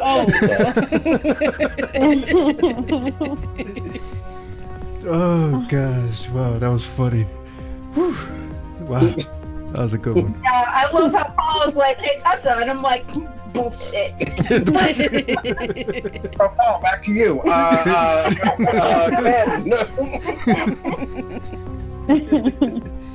Ooh, oh man, that's funny, hilarious. That what a waste of gaming developers' time.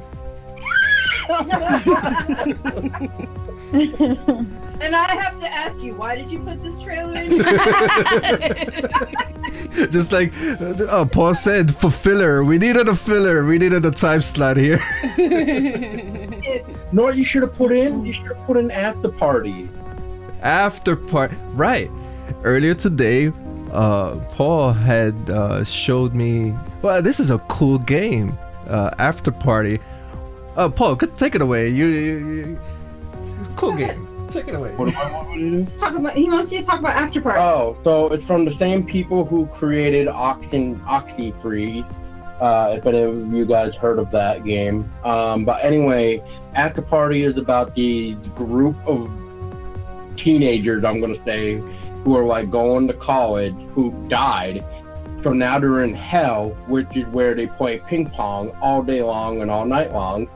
And in order to escape this hell, they have to outdrink the devil. Oh shit.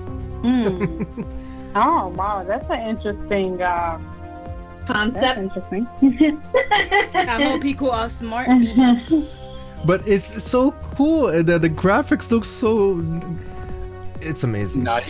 Yeah, You it looks guys nice. should check out Oxenfree too, because the game developers that did the After Party actually did Oxenfree as well. And Oxenfree, I played Oxenfree and I thought it was kind of neat. You still need to go through the second playthrough too, because Yeah, I know. I was gonna say, because with Oxenfree, you need to at least play the game twice, because when you go back to do the new game plus, as I'm gonna call it, It gives you a different ending. it's not just that, because really the ending you get is by the choices you make too, but everything about the game is different now, because it's like the game already knows that you've already played it, so the game is kind of like saying, "Oh, hey, you're back." I will get to my second playthrough of Oxenfree after I've finished my 5th playthrough of The Evil Within 2 and finished Gotia.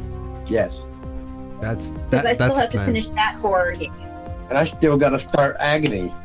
And I still gotta finish it Vampire. Yes, you do. So we need to shut up and let Ken do his thing, because I think we're he's gonna blab on. thoroughly entertaining. No, I was about to say Agony is such a wonderful game. Stacy, don't you agree? Don't you enjoy that main character, how it looks, Stacy, for Agony? I don't know. I've never played it. She gave silence. Remember, I forward you the informational tidbit on how the character for Agony, what it looks like. Oh yeah, and okay. She laughing. Oh gosh, that's the stuff nightmares are made of. Oh yeah, you see, we might have just. You brought this up earlier, and yeah, how he was like, you know, the face of this thing. What does it look like to you? And then he's like, a vagina. And I turned around after he said that, and I said, a vagina with teeth. Yeah. It's Teeth, the movie. Yeah, that's a face you just don't forget. and that all ties into The Last of Us. Are you gonna eat that? You see, it all ties in.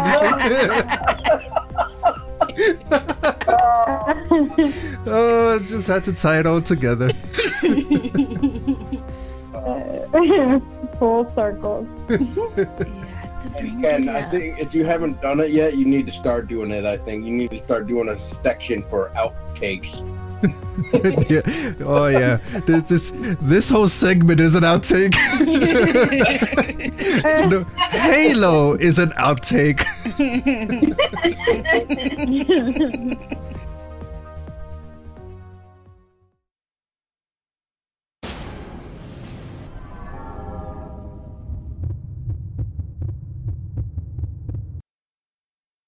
Segment 3 exclusive interviews. Paul Julski. Tessa Baker. And this is a segment we usually reserve for our exclusive interviewees, but this time we're going to put our co-hosts on the hot seat, Mr. Paul Dusky, Ms. Tessa Baker from Everything Horror Podcast, our fellow constituents, journalists in the field of reporting everything horror, video games, movies, independent film, and our team here at DecayMag are going to have some minutes here to put you guys on a hot seat for some questions and pick your brain on all things horror. Okay, Enid is going to start. Go ahead. Kick off the first question. I heard you guys deal with paranormal. Can we start with that? Yeah, how about it, babe?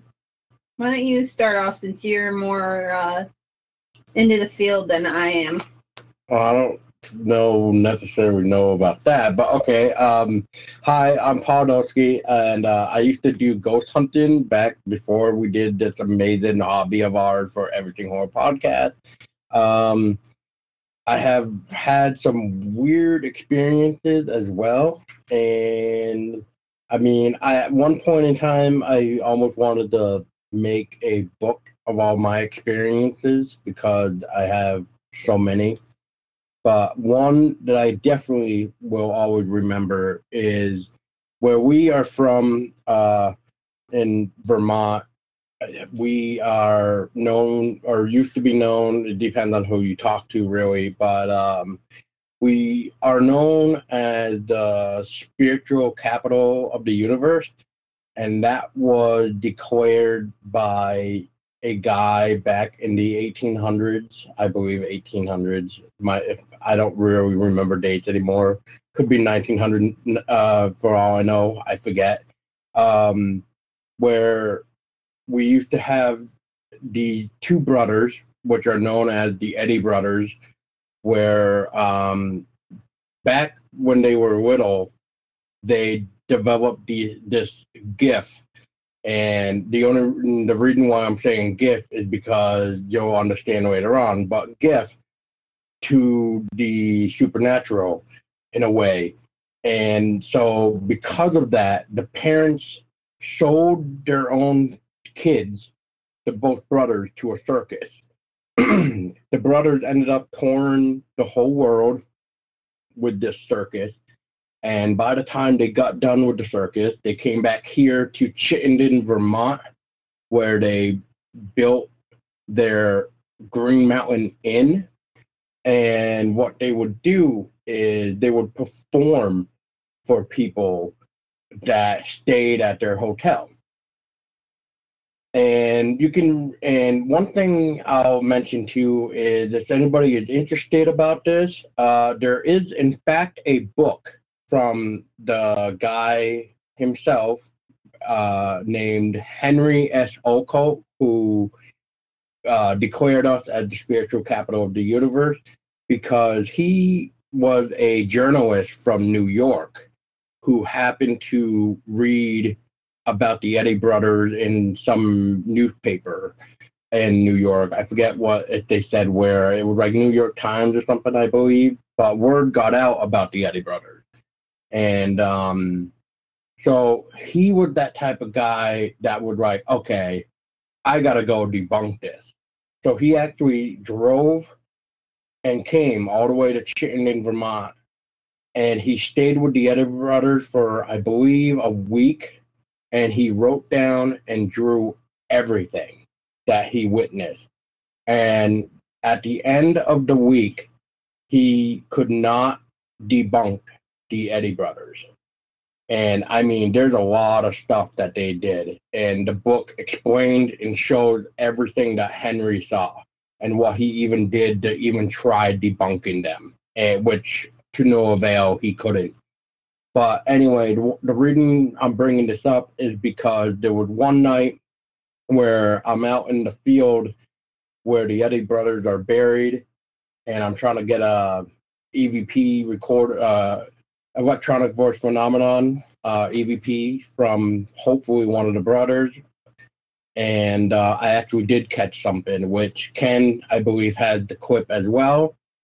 And that is, I start to go into a segment about, I'm sorry that your family sold you to the circus, that you were different. But as soon as I tried to say, like, you had, like, the abilities of the supernatural or something like that, right before I say that, I catch a man's voice that is, I believe, trying to correct me by saying we're gifts. But what's really odd about it is that it's fast. It's definitely a man's voice, and right when I swear he's trying to say gifted or gift, it get to like GIF, like GIF, and then stops. It's almost like he wanted to stop. Or at least if this was one of the Yeti brothers, the other brother probably stopped him from finishing the word. But Kenneth, you have the clip. I'm very sorry what your parents did to you, that they sold you to the circus because you were different from everybody else with your powers of the supernatural, with your and it just happens in that like split second we give, like really quick. Like I said, if you're wearing headphones, you could hear it right away. I listened to it over the speakers, couldn't hear it, but yeah, there is definitely an EVP there, and that would be classified as a Class A, I believe. That's the terminology now. So, Paul, have you continued your ghost hunting? And if so, do you want to jump back into this? I haven't done it in a while because of the last experience I had, which was really not great. So I kind of put it on hold for a while because it was just more like there was something wrong and I didn't want to put anybody else in danger. So I kind of put it on hold, but I still do have all my equipment, and maybe one of these days I will go back into the field. Yeah, like when we were discussing earlier, I truly love the paranormal. Would love to go ghost hunting. Oh, that is on the bucket list, definitely. And yeah, but it's not about me. And Tessa, question for you. What brought you into covering the horror genre? Is it a passion, or you happened to meet Paul and you shared the same interest? Hey, why not just make a podcast, and here you are? Well, Paul and I, we share a mutual love of horror, and it's actually how we met. We met through a mutual friend of ours named Allison, and she has a photography company called Variant Vixens. And I was a new client, and I was coming in to do modeling. And Paul was also working on a shoot for Faces of Death, and he was also trying to promote For the Brokenhearted, one of his books. And I was coming in as a new model, and I met Paul, and I went off and I did my shoot with Allison, and then I came back, and then Allison was like, well, we're not gonna do Paul's shoot outside because the snow's all melted, so there goes that idea, because Paul was originally gonna get murdered outside in the snow. And then she's like, so we're going to murder him in the bathtub. And she goes, any volunteers? And I just like raised my hand, no hesitation. I said, I'll do it. I'll murder Paul in the bathtub. So I murdered Paul in the bathtub for his photo shoot with his double fantasy blade axe. Blood everywhere. So I had to get comfy in the bathtub, which just put it that way. So I ended up, I believe, falling asleep for like a good 30 minutes. So yeah. So there was fake blood everywhere, all over Paul, all over the bathtub, all over the walls, all over me, all over the axe, just everywhere. Good bloody fun. So Paul and I, we share a mutual love of horror. We were best friends before we dated. And then after 6 months or so, we decided we were gonna give it a try and date. And ever since then, we've been known to our friends and everybody that as the creepy couple, because we have a deep love of horror. And just by telling them the way that Tessa just told you guys of how we met, kind of goes, well, that's interesting. Well, that's creepy. Yeah. So, Well, love finds its way in mysterious ways. Well, something like that, right? Yeah, love finds. You know, it kind of fits perfectly for us being horror fanatics. You know? Exactly. That's pretty cool. I like that story. And his love works in mysterious ways. Love works in mysterious ways. Thank you for that correction. It's true. Look how they met. That's amazing. And Stacy, you're up. Any questions for our Okay. Given your experience in horror and considering, what we've talked about remakes and everything and have different ideas, could you two come up with a pitch that you would do, that you would work on together, like a movie that you would work on together? Can you come up with a premise? They want us to come up with the original idea for a horror film. Yes. Shit. We were actually talking about an original horror idea if we were to ever do a film. yeah, I don't remember what it was though, because it was just one of those I think it was one of those late night things where we're just like half awake, half asleep, and it's just laying in bed would be chit-chatting. cool. And then I think that's what happened, but I honestly don't remember. I think it involved something involving one of the urban legends. Yeah, Because we both love urban legend stuff too, so I think we were trying we like the lore aspect and stuff. We would want to do a horror movie that had like urban legends and like folklore tied into it. Right. I think that was the idea. We definitely would not be doing a remake. I'll say that right now. No. What's your favorite urban legend? Oh, that's a tough one. Oh man, if we would have known this question was gonna pop up, we would have gotten our book. Book out. I'm gonna say the Hitchhiker urban legend.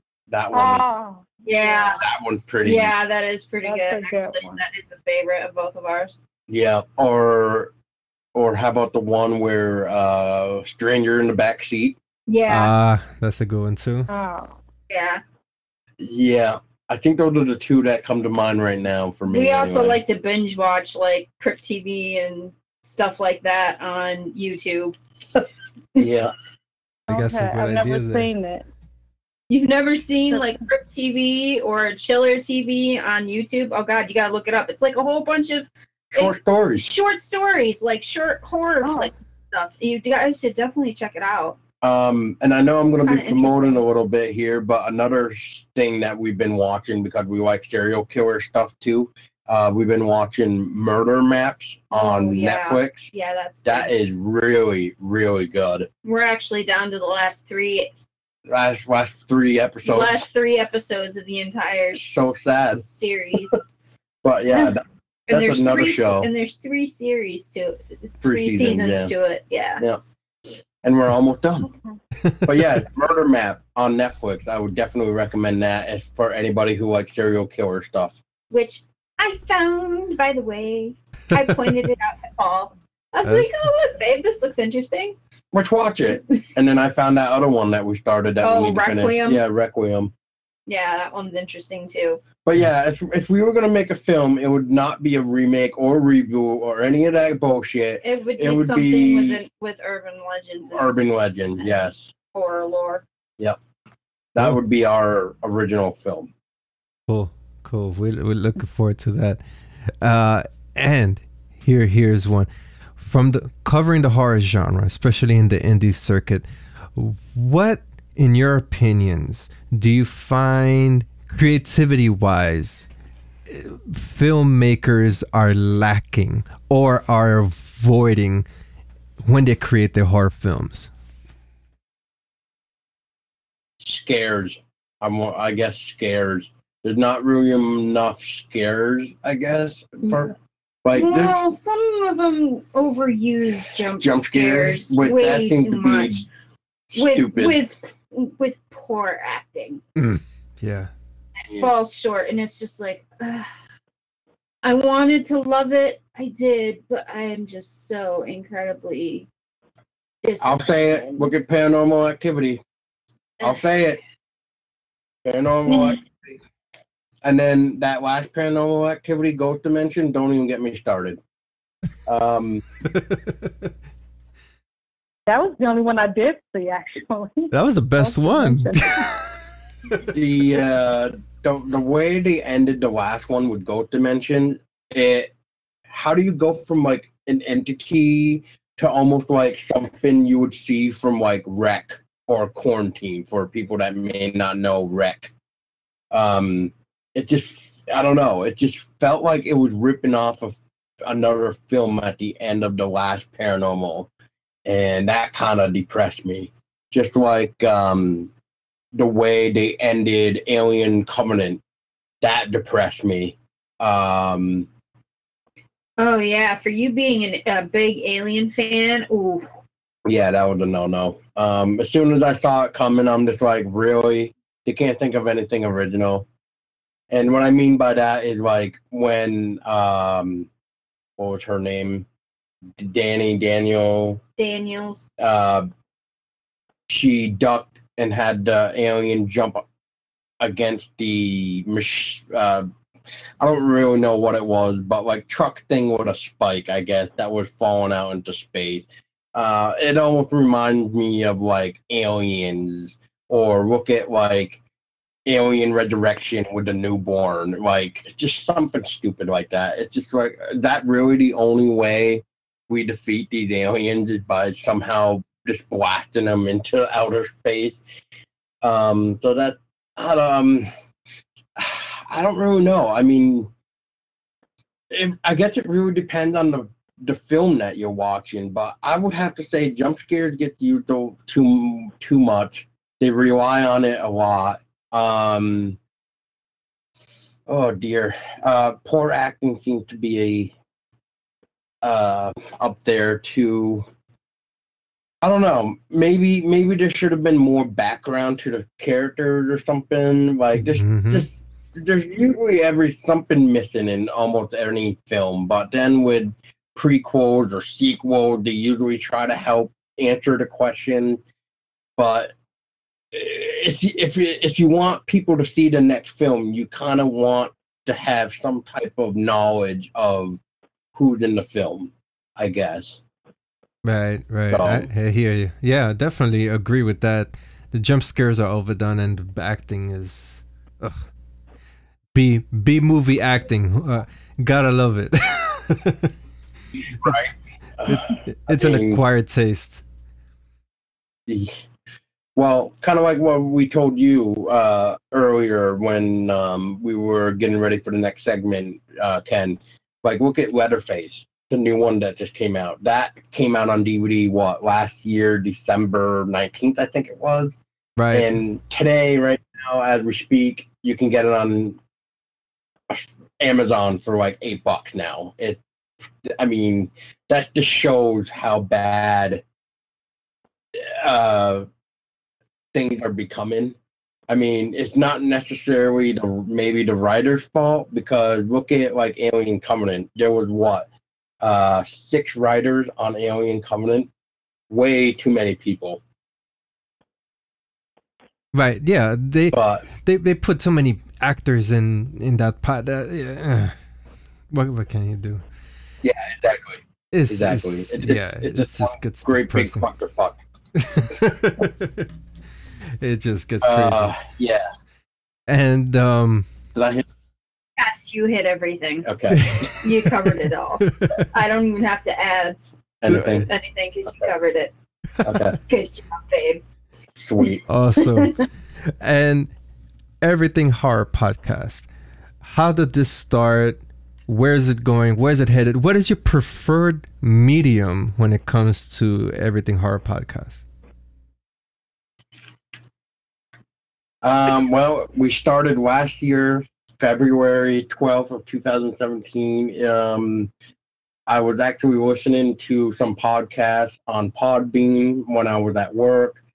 And then when the new year hit, it was probably around last year, end of January, when I got home from work one day and I just looked at Tessa and I just said, you know what? I think we need a hobby. And how would you feel about doing a podcast about horror? And we can just talk about our love for horror. And then maybe eventually when we feel comfortable enough to come out of our comfort zone, we can explore more with interviews and reviews and stuff like that, meet new people. And that kind of how we began. We had friends come on our shows just to kind of help us like talk about stuff and get different opinions and insight about horror. Yep. And then when was it? It was 2 months or so later, we ended up getting our first interview with both writers and producer of Day Massacre.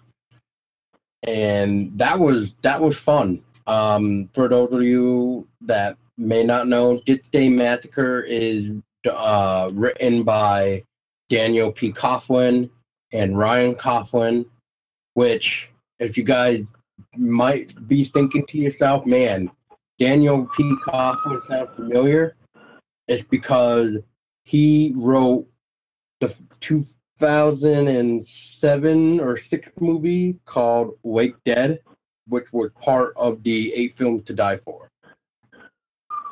Ah, okay. I remember that. That was a great series back then. Oh yeah, I loved that. And so when I found out that's who we were gonna be interviewing, I won't lie, I had a fanboy moment. I was like, oh my god. I'm like, I don't know if we're prepared for this. So which was actually kind of cool, because when we went into the first ever interview for Everything Horror Podcast, not only was it our first interview, but for those 3, which was, I'll say it again, Daniel P. Coughlin, Ryan Coughlin, and Megan Waters, it was actually their very first interview for a podcast. So it kind of helped both of us. It helped us both, so we kind of felt comfortable enough. And I mean, at the end of the interview, Daniel P. Coughlin and Ryan Coughlin actually let me send out my copy of Wake Dead for them to sign for me in blood. Ooh, in blood. That's what they said. Oh. Wow. That's deep. Sign my copy in blood. I mean, I feel we've come a long way from like our very first episode. I think we've grown, but I still think we have a lot of growing to do. We're still a baby. Yeah, we're still relatively new to the scene, and we've got a lot of growing to do.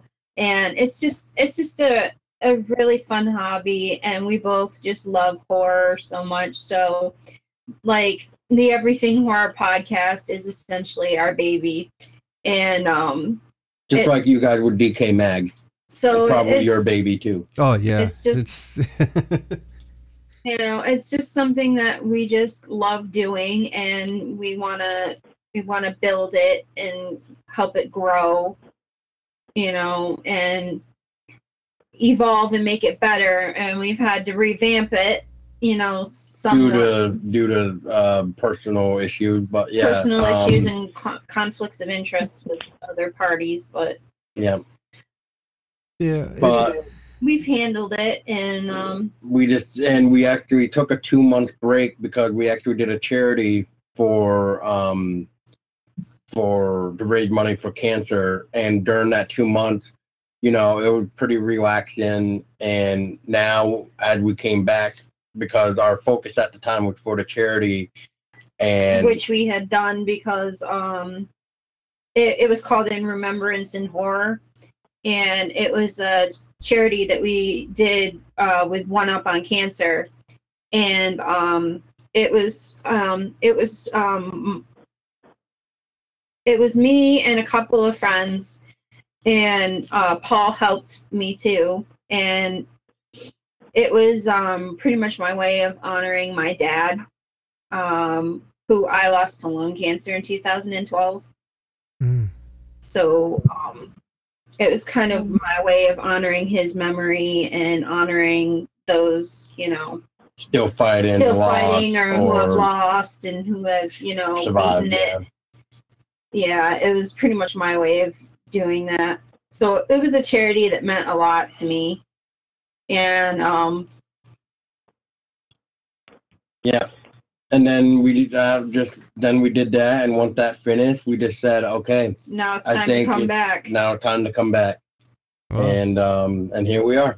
Oh well, welcome back, and that's an awesome deed that you have done to raise awareness and raise funding for cancer.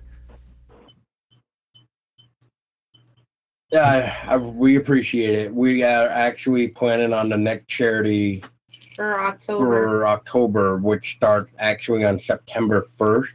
And we encourage anybody and everybody that would like to help to just share our link or just be part of our horror family as it comes to the charity, really. Yeah, just even by spreading the word, it helps. Yeah. Like we said during the campaign, even if just $1 can help save somebody's life by paying somebody's bill, and if you can't even do that, sharing is just as effective. Yeah. Absolutely, absolutely. And that's our goal for the next charity. Well, best of luck, and also you post it everywhere, raise that awareness. That's so important these days. With the power of social media, just spreading the word becomes much more easier. And persons sometimes they get sidetracked with all the shit that's going on in the world. It's always good to showcase the good deeds that goes unrecognized at times, Yeah. I mean, we're also people who back projects on Indiegogo and Kickstarter because we believe in some of these projects too. And I am like one of the guys that I backed a long time ago, 4 years ago actually, was, you guys may have heard of it, but it was for the fan-made film called Silent Hill Requiem. Mm-hmm. Yeah. Oh, yeah, I've heard of that. Yes. Yeah, we actually got a chance to interview him as well. Gareth Morgan from Zenith Films, such a great guy, and I mean, I gave him mad respect for Silent Hill Requiem. One guy just making that entire 2-hour movie is just insane. All the editing, shooting it, directing it, writing it, like he did everything except for the music. Wow. And props to him. And he's actually right now working on a couple other projects right now. One being the sequel to Silent Hill Requiem, which is called Silent Hill Leviathan or something like that. It did have an Indiegogo. It didn't meet the goal, but he still got some of the money because he did it as like a fixed project. which he was telling me about that, the difference between Indiegogo and Kickstarter, which I didn't even know. But yeah, it was nice. One thing I will throw out too is during our year of being a baby podcast, we were able to interview 9 people, and that's also having Daniel P. Coughlin and Ryan Coughlin coming back as the second time too. And Bill Oberst Jr. and Yeah, we got a chance to interview Bill Oberst Jr., who is crazy when it comes to acting. He does a lot of acting. He's always busy, so he offered us an interview. We did a CEO interview guy from Enix Studio who's working on a game. We did a guy who created Halloween music. His solo project, I call it solo project because it's just like him doing it, is called Shadow Sympathy. And yeah, I mean, we actually have a list on our website under the About Me page where I listed everybody we've interviewed, and it was just amazing for them to give us their time, and they, as far as I know, they enjoyed our interviews. So yeah, they did. They always enjoy coming on and talking with us. And I think one of the proudest moments I'll say to before if there's another question, but one of the proudest things I think me and Tessa heard that put a smile on our face was the last interview we did back in March, and that was the return of Daniel P. Coughlin and Ryan Coughlin, and then we added the actor known as Trevor Torseth, who played Kane in Wake Dead. Okay. And Trevor Torseth was at the time kind of skeptical about coming on to our podcast. Why? Well, I don't blame him. He never physically met us before. He didn't know what to expect. But that interview didn't even become like an interview. It turned into a round table because everybody was just having so much. We were just pretty much pinging and bouncing off of each other. Like everybody was asking a question, which was awesome. And then the one thing I won't forget is when Trevor goes, "I'm actually having a good time here," and I was just like, "Awesome! That's always good to hear." Oh, absolutely. That's the way. Yeah. And I mean, like with Ken, with you, I know you interviewed Jimmy Dempster. I think that's how you pronounce his last name. Yes, Jimmy Dempster. Yeah. Yeah. He even reached out to us, and I know he's been busy, so I've been trying to talk to him too. So yeah, who knows? Maybe we'll be able to get Jimmy on our show as well.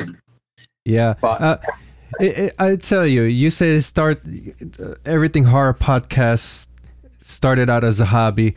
Same thing here with DecayMag. Started out as a hobby, and from there it just goes into a full-time a baby. You have to take care of it. I call it the monster because you have to feed the monster. You don't feed the monster, the monster is not going to grow.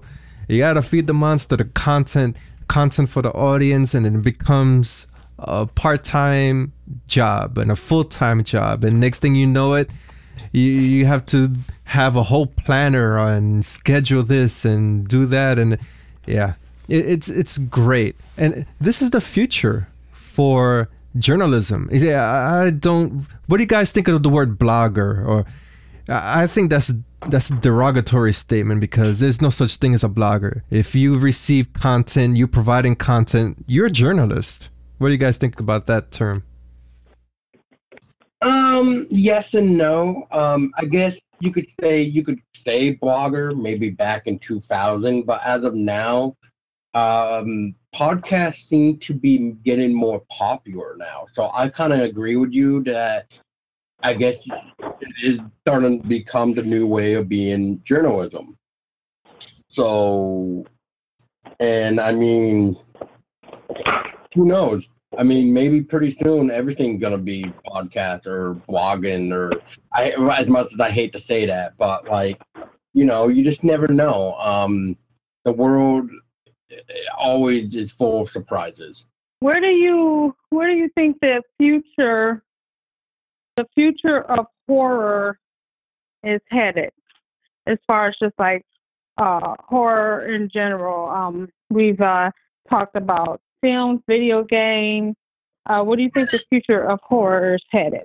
That's kind of tough because it could go either way. Because Paul and we did an episode a while back called what was it? Horror, What the Fuck Happened? Yeah. And we were talking about the fact that Hollywood was just doing nothing about remakes and boot, and we were pretty much butchering horror. Yeah, we were pretty much saying, what the hell's going on? All it is jump scares and just reboots. Like, what happened to original scary ideas? And speaking of original and scary ideas, I have a question for you guys. Have you guys heard and seen the trailer for the upcoming summer shark movie called The Meg? Ah, yeah. Ah, yeah. Yeah. Stacey, you know my opinion already. Well, I'm kind of excited about it. I do like Jason Statham. I always butcher his last name. Jason Statham, I think his last name is. But I don't know. I can't really weigh in too much opinion based on the trailer alone. It has a lot of mystery to it, but it also kind of reminds me of Jaws. What was that? Jaws. That movie about Moby Dick. What was it called with Moby? Chris Hemsworth. No, with Chris Hemsworth. The Heart of the Sea or something like that. Oh yeah. Okay. Like based on the trailer, it kind of reminded me of that, where there's this slow pending mystery or slow pending suspense that's going to happen, but then nothing much happens. Yeah, exactly. So. Well, when I first kind of saw the trailer, I was kind of like, is this supposed to be funny or is this supposed to be like serious? So that was my first impression, and maybe that's just because of I'm getting older and I'm getting sick of what I'm seeing coming out of Hollywood. I don't know. It seems cool. I'll probably watch it. Well, we recently saw what was that movie that came out? 47 Meters Down. Yeah. That was really. Oh god, that was god awful. Yeah. I was so disappointed. It was incredibly disappointed. I'm like, what the hell am I watching? Is it for me? If it's gonna take a lot, even with this Strangers reboot, it's just a reboot in my opinion. I was looking forward to it. I was reboot. I think so. It was a reboot. It felt like a reboot. It didn't feel like a sequel to me. And God. I was looking forward to it. I was like, yes, all right. I love this concept. Enid, what happened when I went to the movies? He fell asleep. I fell asleep. I don't know what happened. Asleep? I only saw the first 5 minutes and the last 15 minutes. That was it. Yeah, and I had to deal with the torture of the movie throughout the whole thing. I don't think I watched the whole thing. Yeah, Whole thing of what? The 7 meters down. You probably fell asleep, yeah. Before I went my train of thought, speaking of reboots, I forgot to mention this earlier when we were talking about Resident Evil, so I apologize, but I don't know if you guys heard, but they're planning on rebooting the action fucking live films again. Oh yeah, of course. I heard that. Yeah. And if you were unaware, you see, you would know when the film franchise for a horror film franchise is done. I mean, put a knife through it, it's done. I think that's the term. It's one of those terms. I keep fucking up this term tonight.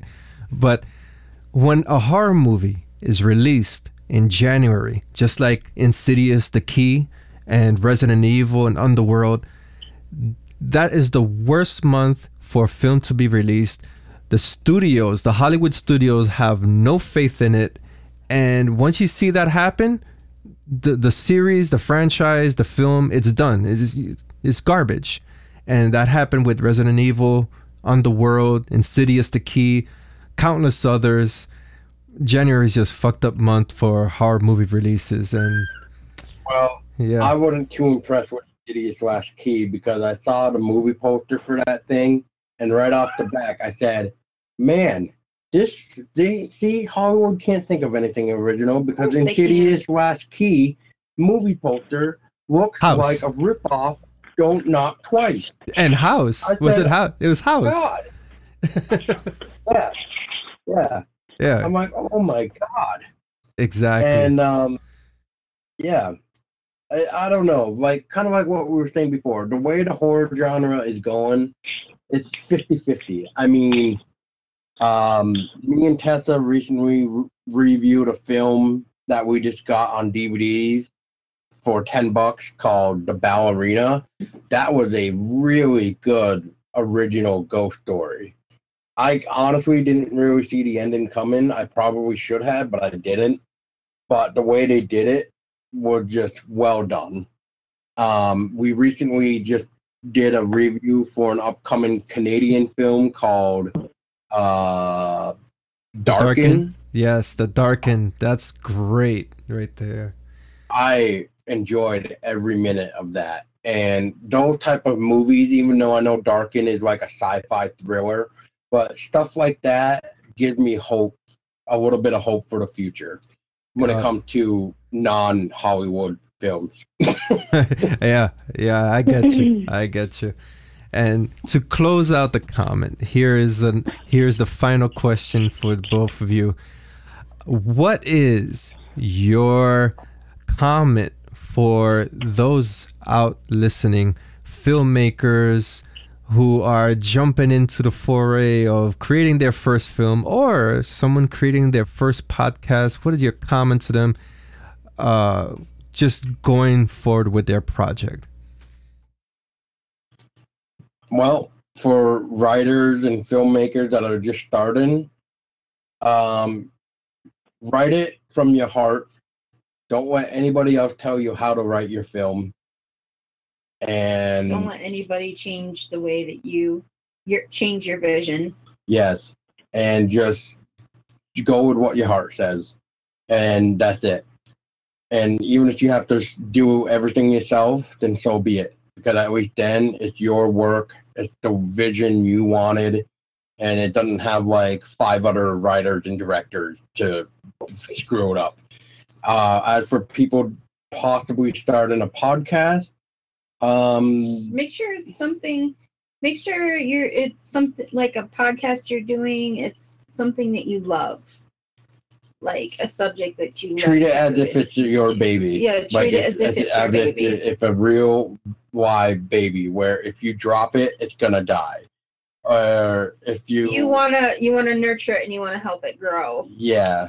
And that would be my way of doing it. Otherwise, if you are like me and Tessa here, where we kind of have trouble being socializing, like this is brand new to us, what we're doing with Ken. And I mean, I can't thank Ken enough for inviting us on right now. Yeah, this is a whole new experience. I mean, that's, as you probably heard throughout earlier with Tessa, she just was nervous because me and Tessa, we want to make sure our first impressions are good enough for people while being ourselves. And that's the way your podcast, or really anything, just needs to be. Be yourself. And if nobody likes it, tell them get the fuck out. There's the door. Shit. You don't change who you are for anybody. Yeah. and we haven't changed. And if anything, we're just growing and learning at the same time. Absolutely. And that, my friend, is how your dreams and hobbies come to life.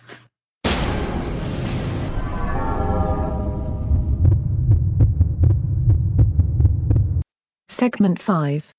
Trailer First Impressions, The Song of Solomon.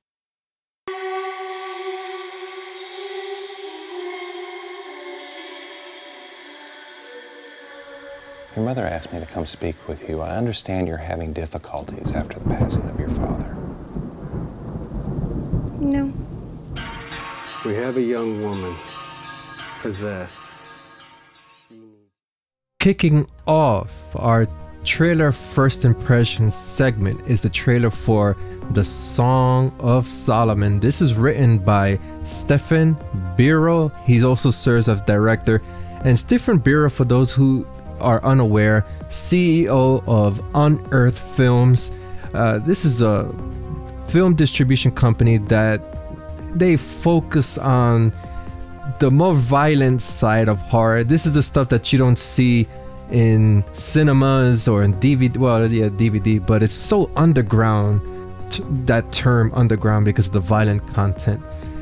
American Guinea Pig, The Song of Solomon, will be releasing this year. Here is the synopsis. The Catholic Church is trying to save an innocent soul from the ravages of satanic possession. Wave after wave of holy men are sent to confront the possessed. I love the theme of exorcism. Exorcism movies are, you don't know if they're real, you don't know if they're fake. Catholic Church involved, all this stuff going on, good versus evil. It kind of overstayed its welcome in horror. The best one, in my opinion, The Exorcist. The fucking crab walk still freaks me out to this day. I don't know why. But The Song of Solomon, it has violent content. It has, supposedly, it's supposed to have real exorcism rituals taken from the real book that the priests use. That's cool, but I don't see Song of Solomon really breaking out in the genre, mainly because of the violent content. If it was something more marketable, more mainstream, even in the independent sector, I think Song of Solomon could break barriers. But since it remains so niche, it's just gonna remain as is. I honestly haven't seen the trailer for it, to be honest. I kind of want to check it out, just to see it. But you were talking about The Exorcist and all of that, and I actually liked The Exorcist. And you like anything with exorcism anyway, right? Like most stuff, if it's done well. I like movies with exorcisms in them, but they have to be done well. They can't be like a piece of shit. Sorry, not sorry. But I will definitely have to check out the trailer. So, actually, Ken, I think we've been covering Song of Solomon for quite a while, and I feel like it's been forever, and it's finally coming out soon. So I'm really excited about that. But this trailer, I think we've seen even like earlier trailers that were, or were there teaser trailers that were even more than this? Yeah. I mean, you covered Songs of Solomon, American Guinea Pig, Songs of Solomon 2 years ago. 2 years ago.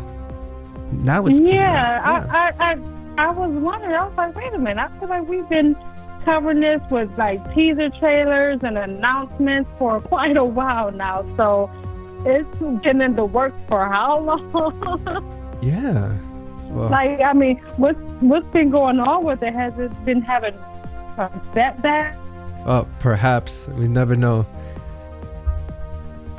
Okay. But, but I mean, this trailer here, I feel like there was like an earlier teaser trailer that we've seen that I liked much better. But American Guinea Pig, I am familiar with their films because they've made. I think I get them mixed up. I want to make sure. American Guinea Pig, they made like the Flowers of Flesh and what is it? Flowers of Flesh and. Yeah, I haven't really followed the American Guinea Pig trilogy, so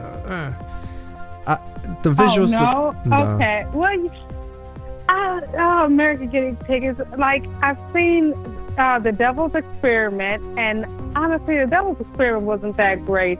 It was like the best part of it. I mean, this is going to be a spoiler alert, but the best part of the Devil's Experiment was when they stuck a needle in her eye. And it's like, okay, it was one of those films where you're watching 30-40 minutes straight of like nothing much going on really, and it's kind of like a snuff film. Kind of like snuff films is what they are. They're underground films. So when like you've heard of the August Underground trilogy, right? Yeah, of course. I've seen The Devil's Experiment, and I've seen Mermaid in a Manhole, which is probably actually my favorite one. Mermaid in a Manhole. And I've only heard about Flowers of Flesh and Death or something like that, or a Bouquet of Blood, Guts, and Gore. I forget. But but I think they make those, like underground snuff kind of films, like August Underground, and those slow torture films, but they're so cheesy.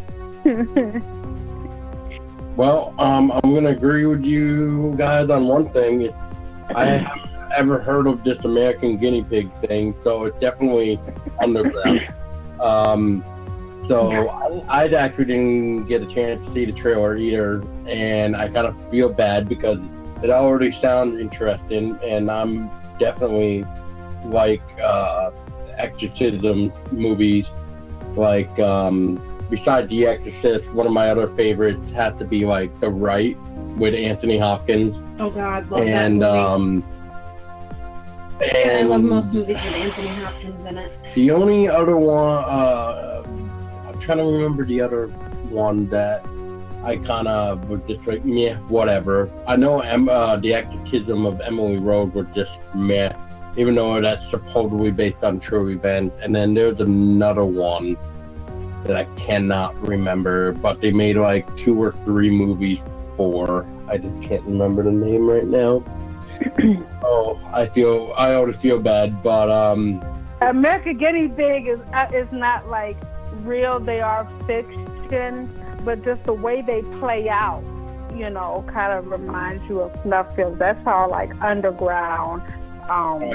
Cannibal Holocaust. Right. Yeah. In a way. Right. Yeah.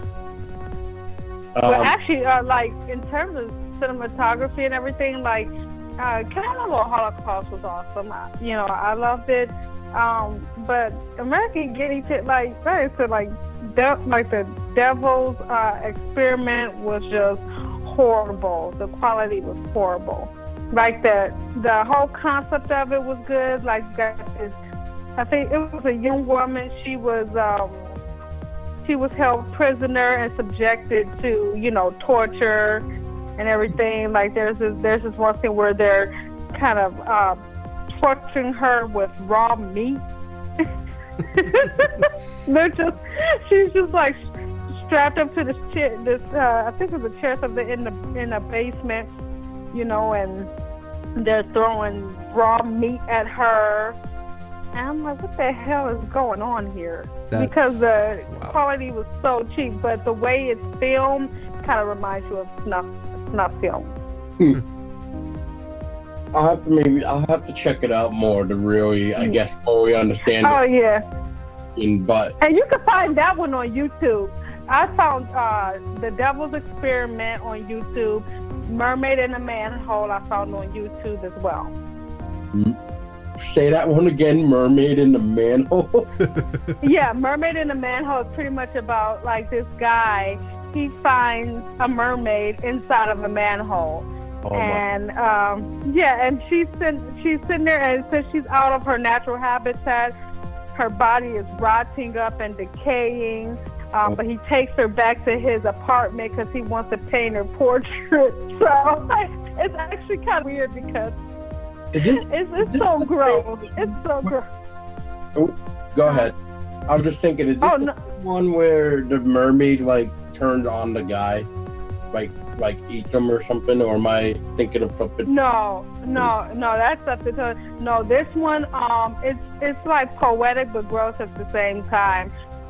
He's sitting there. He's trying to paint her portrait while she's just like sitting in his bathtub. Just her body's rotting up and decaying and everything. But she holds on to her dear life so he could paint her portrait. Oh man, it's so weird. It's weird. It really is. Unfriended. Dark web. Yo! Hey, buddy, how you doing? Hey. It is game night. Ow! Hey, you ready for this? I got a new laptop. Actually new. There's a cyber cafe that I've been working at, and this computer was sitting in the lost and found for the last 3 or 4 weeks. Hang on, you stole someone's computer? I didn't steal it. Oh, yeah, okay. That's messed up. And I found this folder, it was hidden, and it automatically connects you to this thing. Dude, this is dark web.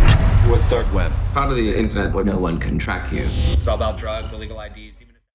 Unfriended Dark Web tells the story about a teen who comes into possession of a new laptop and finds that it may have been stolen. He discovers the previous owner may be watching every move he makes and will do anything to get it back. It's directed by Steven Susko, who also writes the script, starring Rebecca Rittenhouse, Chelsea Alden, V. Gabriel, Andrew Reese, and Colin Woodell. I think I like this trailer so much because I used to be, and still kind of am, fascinated with the whole, concept of the dark web and I just went on this whole and everything, but I've never been brave enough to actually install it to a browser to get access to it just based on research and reviews I've read. But so I think that's why this trailer interests me a lot. And it actually it looks like it's a found footage. And usually I'm not a big fan of found footage films, but the way this plays out looks very intense. I think it's kind of interesting how they're making a movie about the dark web, and you see video games nowadays even messing around with the dark web, and that's pretty interesting. I mean, from what I saw from the trailer of Unfriended, I have to agree with you, it was intense looking. But I'm just noticing a pattern that the dark web is just starting to spread everywhere, whether it's games or films or something. It's being mentioned somewhere. I'll continue what you were saying. Yeah, it does seem like the dark web is becoming the new trend. Much as I hate that goddamn word too, but like you said, there's games now. Films are now seem to be getting inspired because of the games that are talking about dark web. And not only that, but we got creepy pastas that talk about the dark web and horror stories and whatever. And I think you and me were talking about it too when we saw that trailer, where we're just like, oh god, what type of unnecessary attention are we gonna get for this? Or something along the lines of what type of spotlight is dark web gonna get, and what is it, and who is gonna notice it and probably take advantage of that? And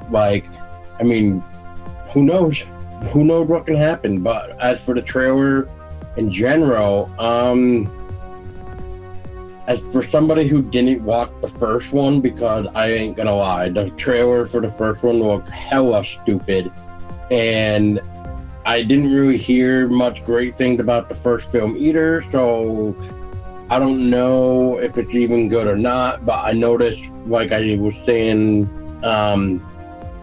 or saying earlier too about Leatherface, which I don't know if that segment of me talking about Leatherface ever got recorded, but just to throw it out there, you got a film like Leatherface that recently came out on DVD back in December, and now the price had dropped down so much because people don't like it. So, and now it's just wondering, are they making this sequel or whatever it's supposed to be for Dark Web because of the fact that Dark Web is starting to become the new trend for horror stuff? Because I'll admit, Dark Web does seem a little bit creepy, because I mean, you gotta protect yourself, otherwise you could be wound up next into one of those type of snuff videos on the internet where you gotta pick somebody's life to save, or your head's gonna get blown off or something. So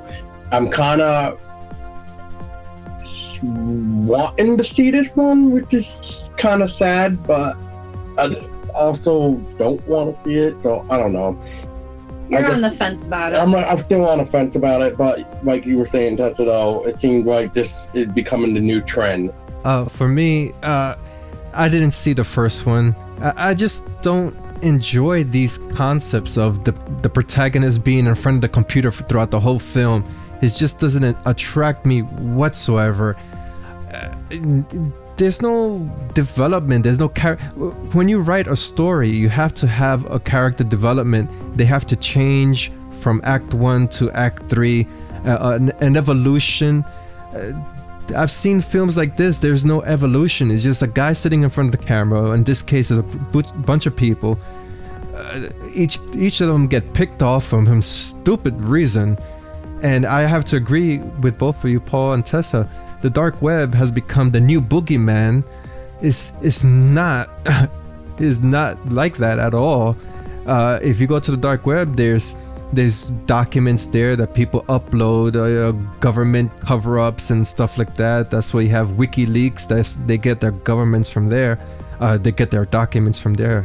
But of course, you have the pedos and all that negative stuff that the media just puts that under the microscope and makes it look like a bad thing. I've went there, nothing so spectacular about it. Yeah, so the Dark Web is the new boogeyman. That's about it for this. Yeah, not my personal choice for a horror film. Dead Envy.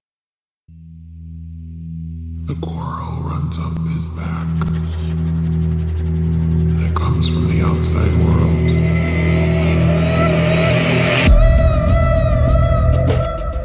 That saying, dog ears? I feel like a dog.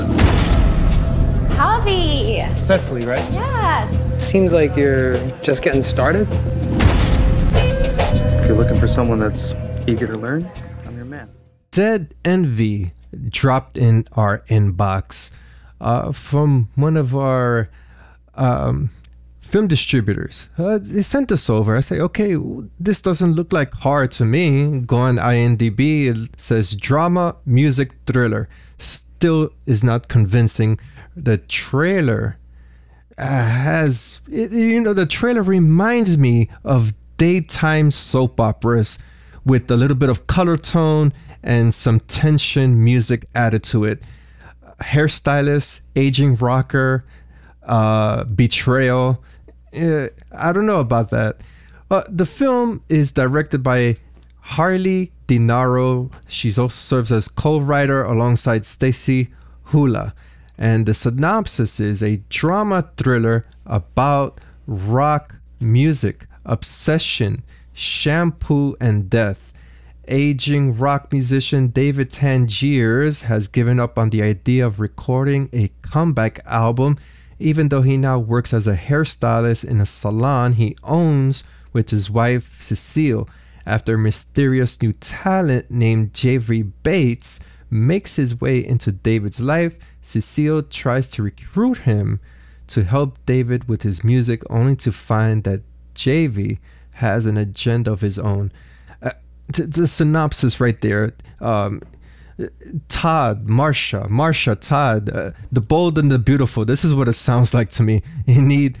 What is your opinion on Dead Envy? Soap opera or not? Well, what I actually saw in this trailer is a jealous hairstylist who is in love with a guy and is willing to do anything to kill for him, just to have him. That's what I noticed. Soap opera. Yeah. Yeah. The bold and the beautiful. Ha. Or General Hospital. No. General Hospital. That's just still on? Yep. Oh, gosh. Tessa, have you seen this trailer? No, I have not. Oh, great. You saved yourself 30 seconds. From the sound of it, I don't even know if I even want to see the trailer. If it's like a Sounds soap like opera. a soap opera. You ain't missing nothing. Not missing anything. Okay, well, in that case, we have no comment. Exactly. Well, hey, B-movie acting, soap opera, shampoo.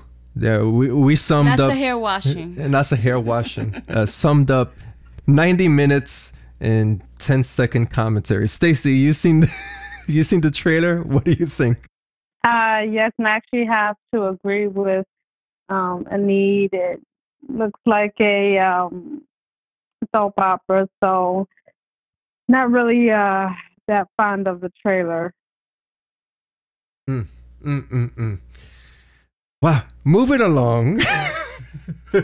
It's kind of like going back to earlier with freaking Cyberpunk and Halo. Yeah.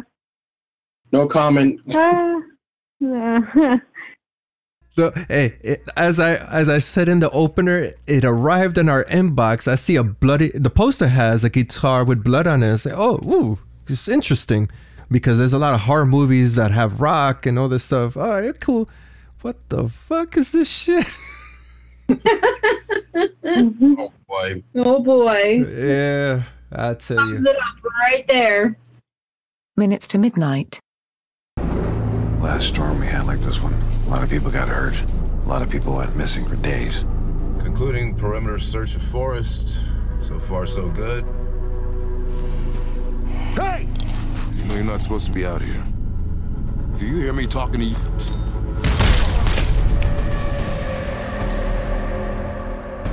What are you guys doing up here? It's New Year's Eve. I know it's New Year's Eve, but have you seen the weather report, the storm? Get out of this place. I start by saying that this trailer reminds me of a typical movie that has a monsters, human being chasing and killing others. Oh my god, there is a masked man killer on the loose, and let me run away screaming before it kills me, and oops, I'm dead and got caught. We have classics like Friday the 13th and Nightmare on Elm Street that gave us a scare back in the day, so why would I want to watch a movie that is similar to these classics? Here's the synopsis. On the cusp of New Year's Eve, 7 friends and a mysterious backpacker converge at a desolate ski lodge in the mountains when they are systematically hunted down by ruthless masked men with a cryptic agenda. This film is directed by Christopher Ray, written by Victoria Daddy and Christopher M. Don, and the stars are William Bowen, Richard Grieco, and Bill Moseley. Well, actually, by just having William Bowen in it, what does this about the movie? What do you guys think? So we just watched the trailer. I'm not impressed.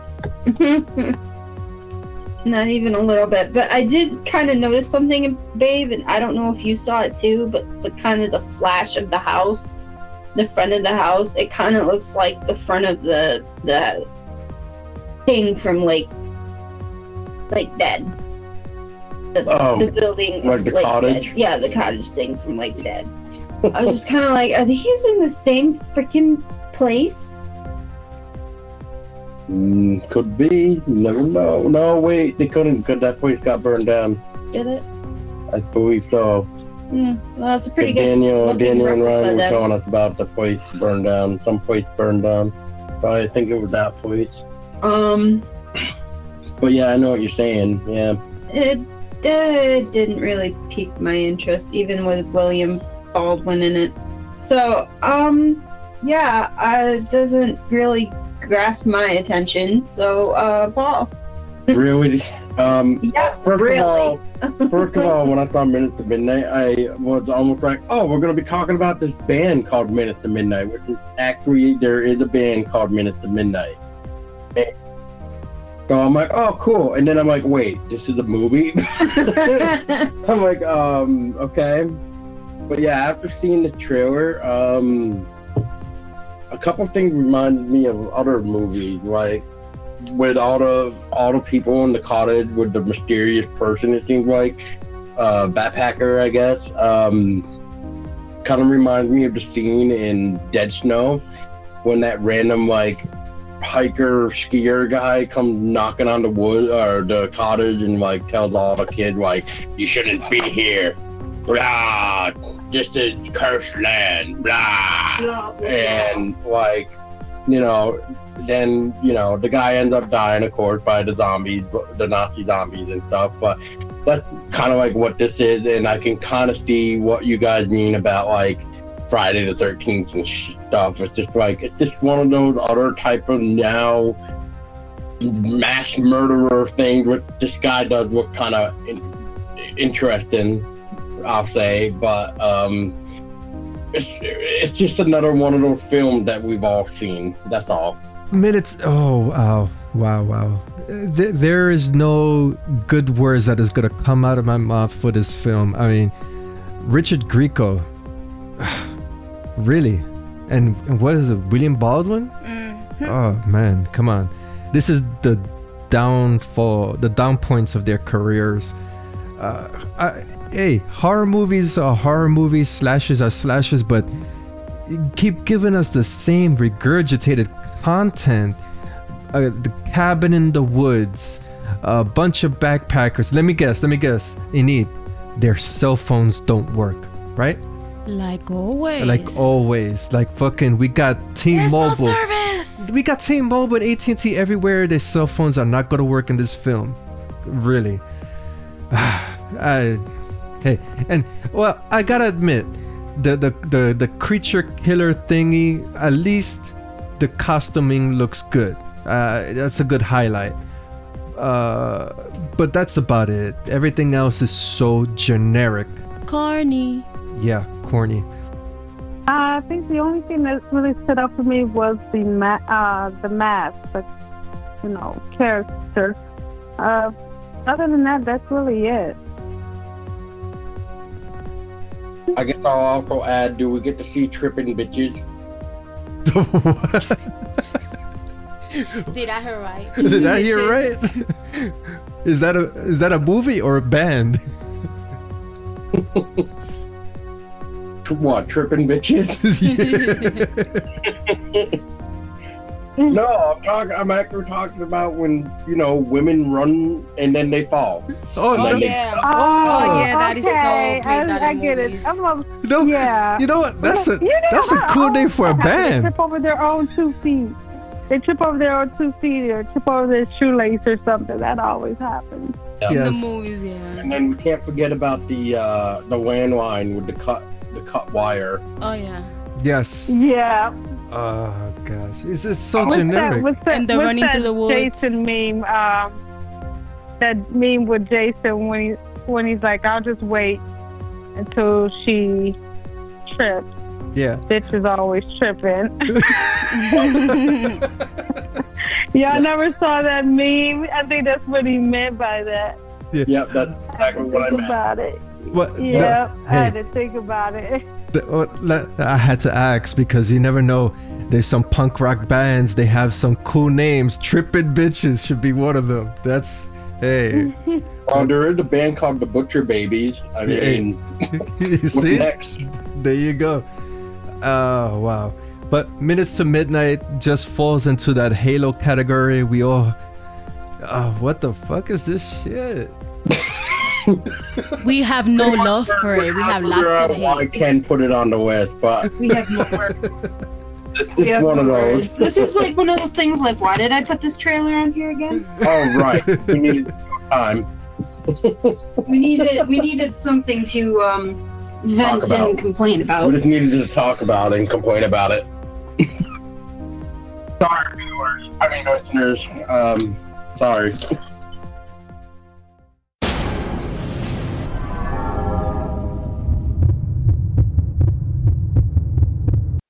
Thank you for tuning in to DecayMag Podcast Season 7, Episode 12. My name is Ken Artuz, founder for DecayMag, and joining me as co-hosts were Enid Artuz, content contributor. And don't forget, check us out on Google Music. Stacey Cox, staff correspondent. Be sure to stop by our Patreon page at patreon.com/DecayMag. Your donations will help us bring future episodes. As a patron, you'll receive bonus content as well as free and discounted on upcoming DecayMag merchandise. And much applause, many thank you to our special guest co-host, Everything Horror Podcast, Mr. Paul Dosky, Ms. Tessa Baker. Thank you very much for having us, guys. It was a pleasure. Hopefully we didn't bore you guys too much. Oh, absolutely not. We have lots of I fun. knew it. We're fired. So fired. Thank you so much for your sharing your opinions on the trailers, the game trailers, movie news. Learn something new. My awkward nervousness. Yeah, that was pretty good. For new experience. The power of editing Compels you. Thank you. That was a good one. That was a good one. I gotta give you that. That was a good one. Wow. I knew you'd like it.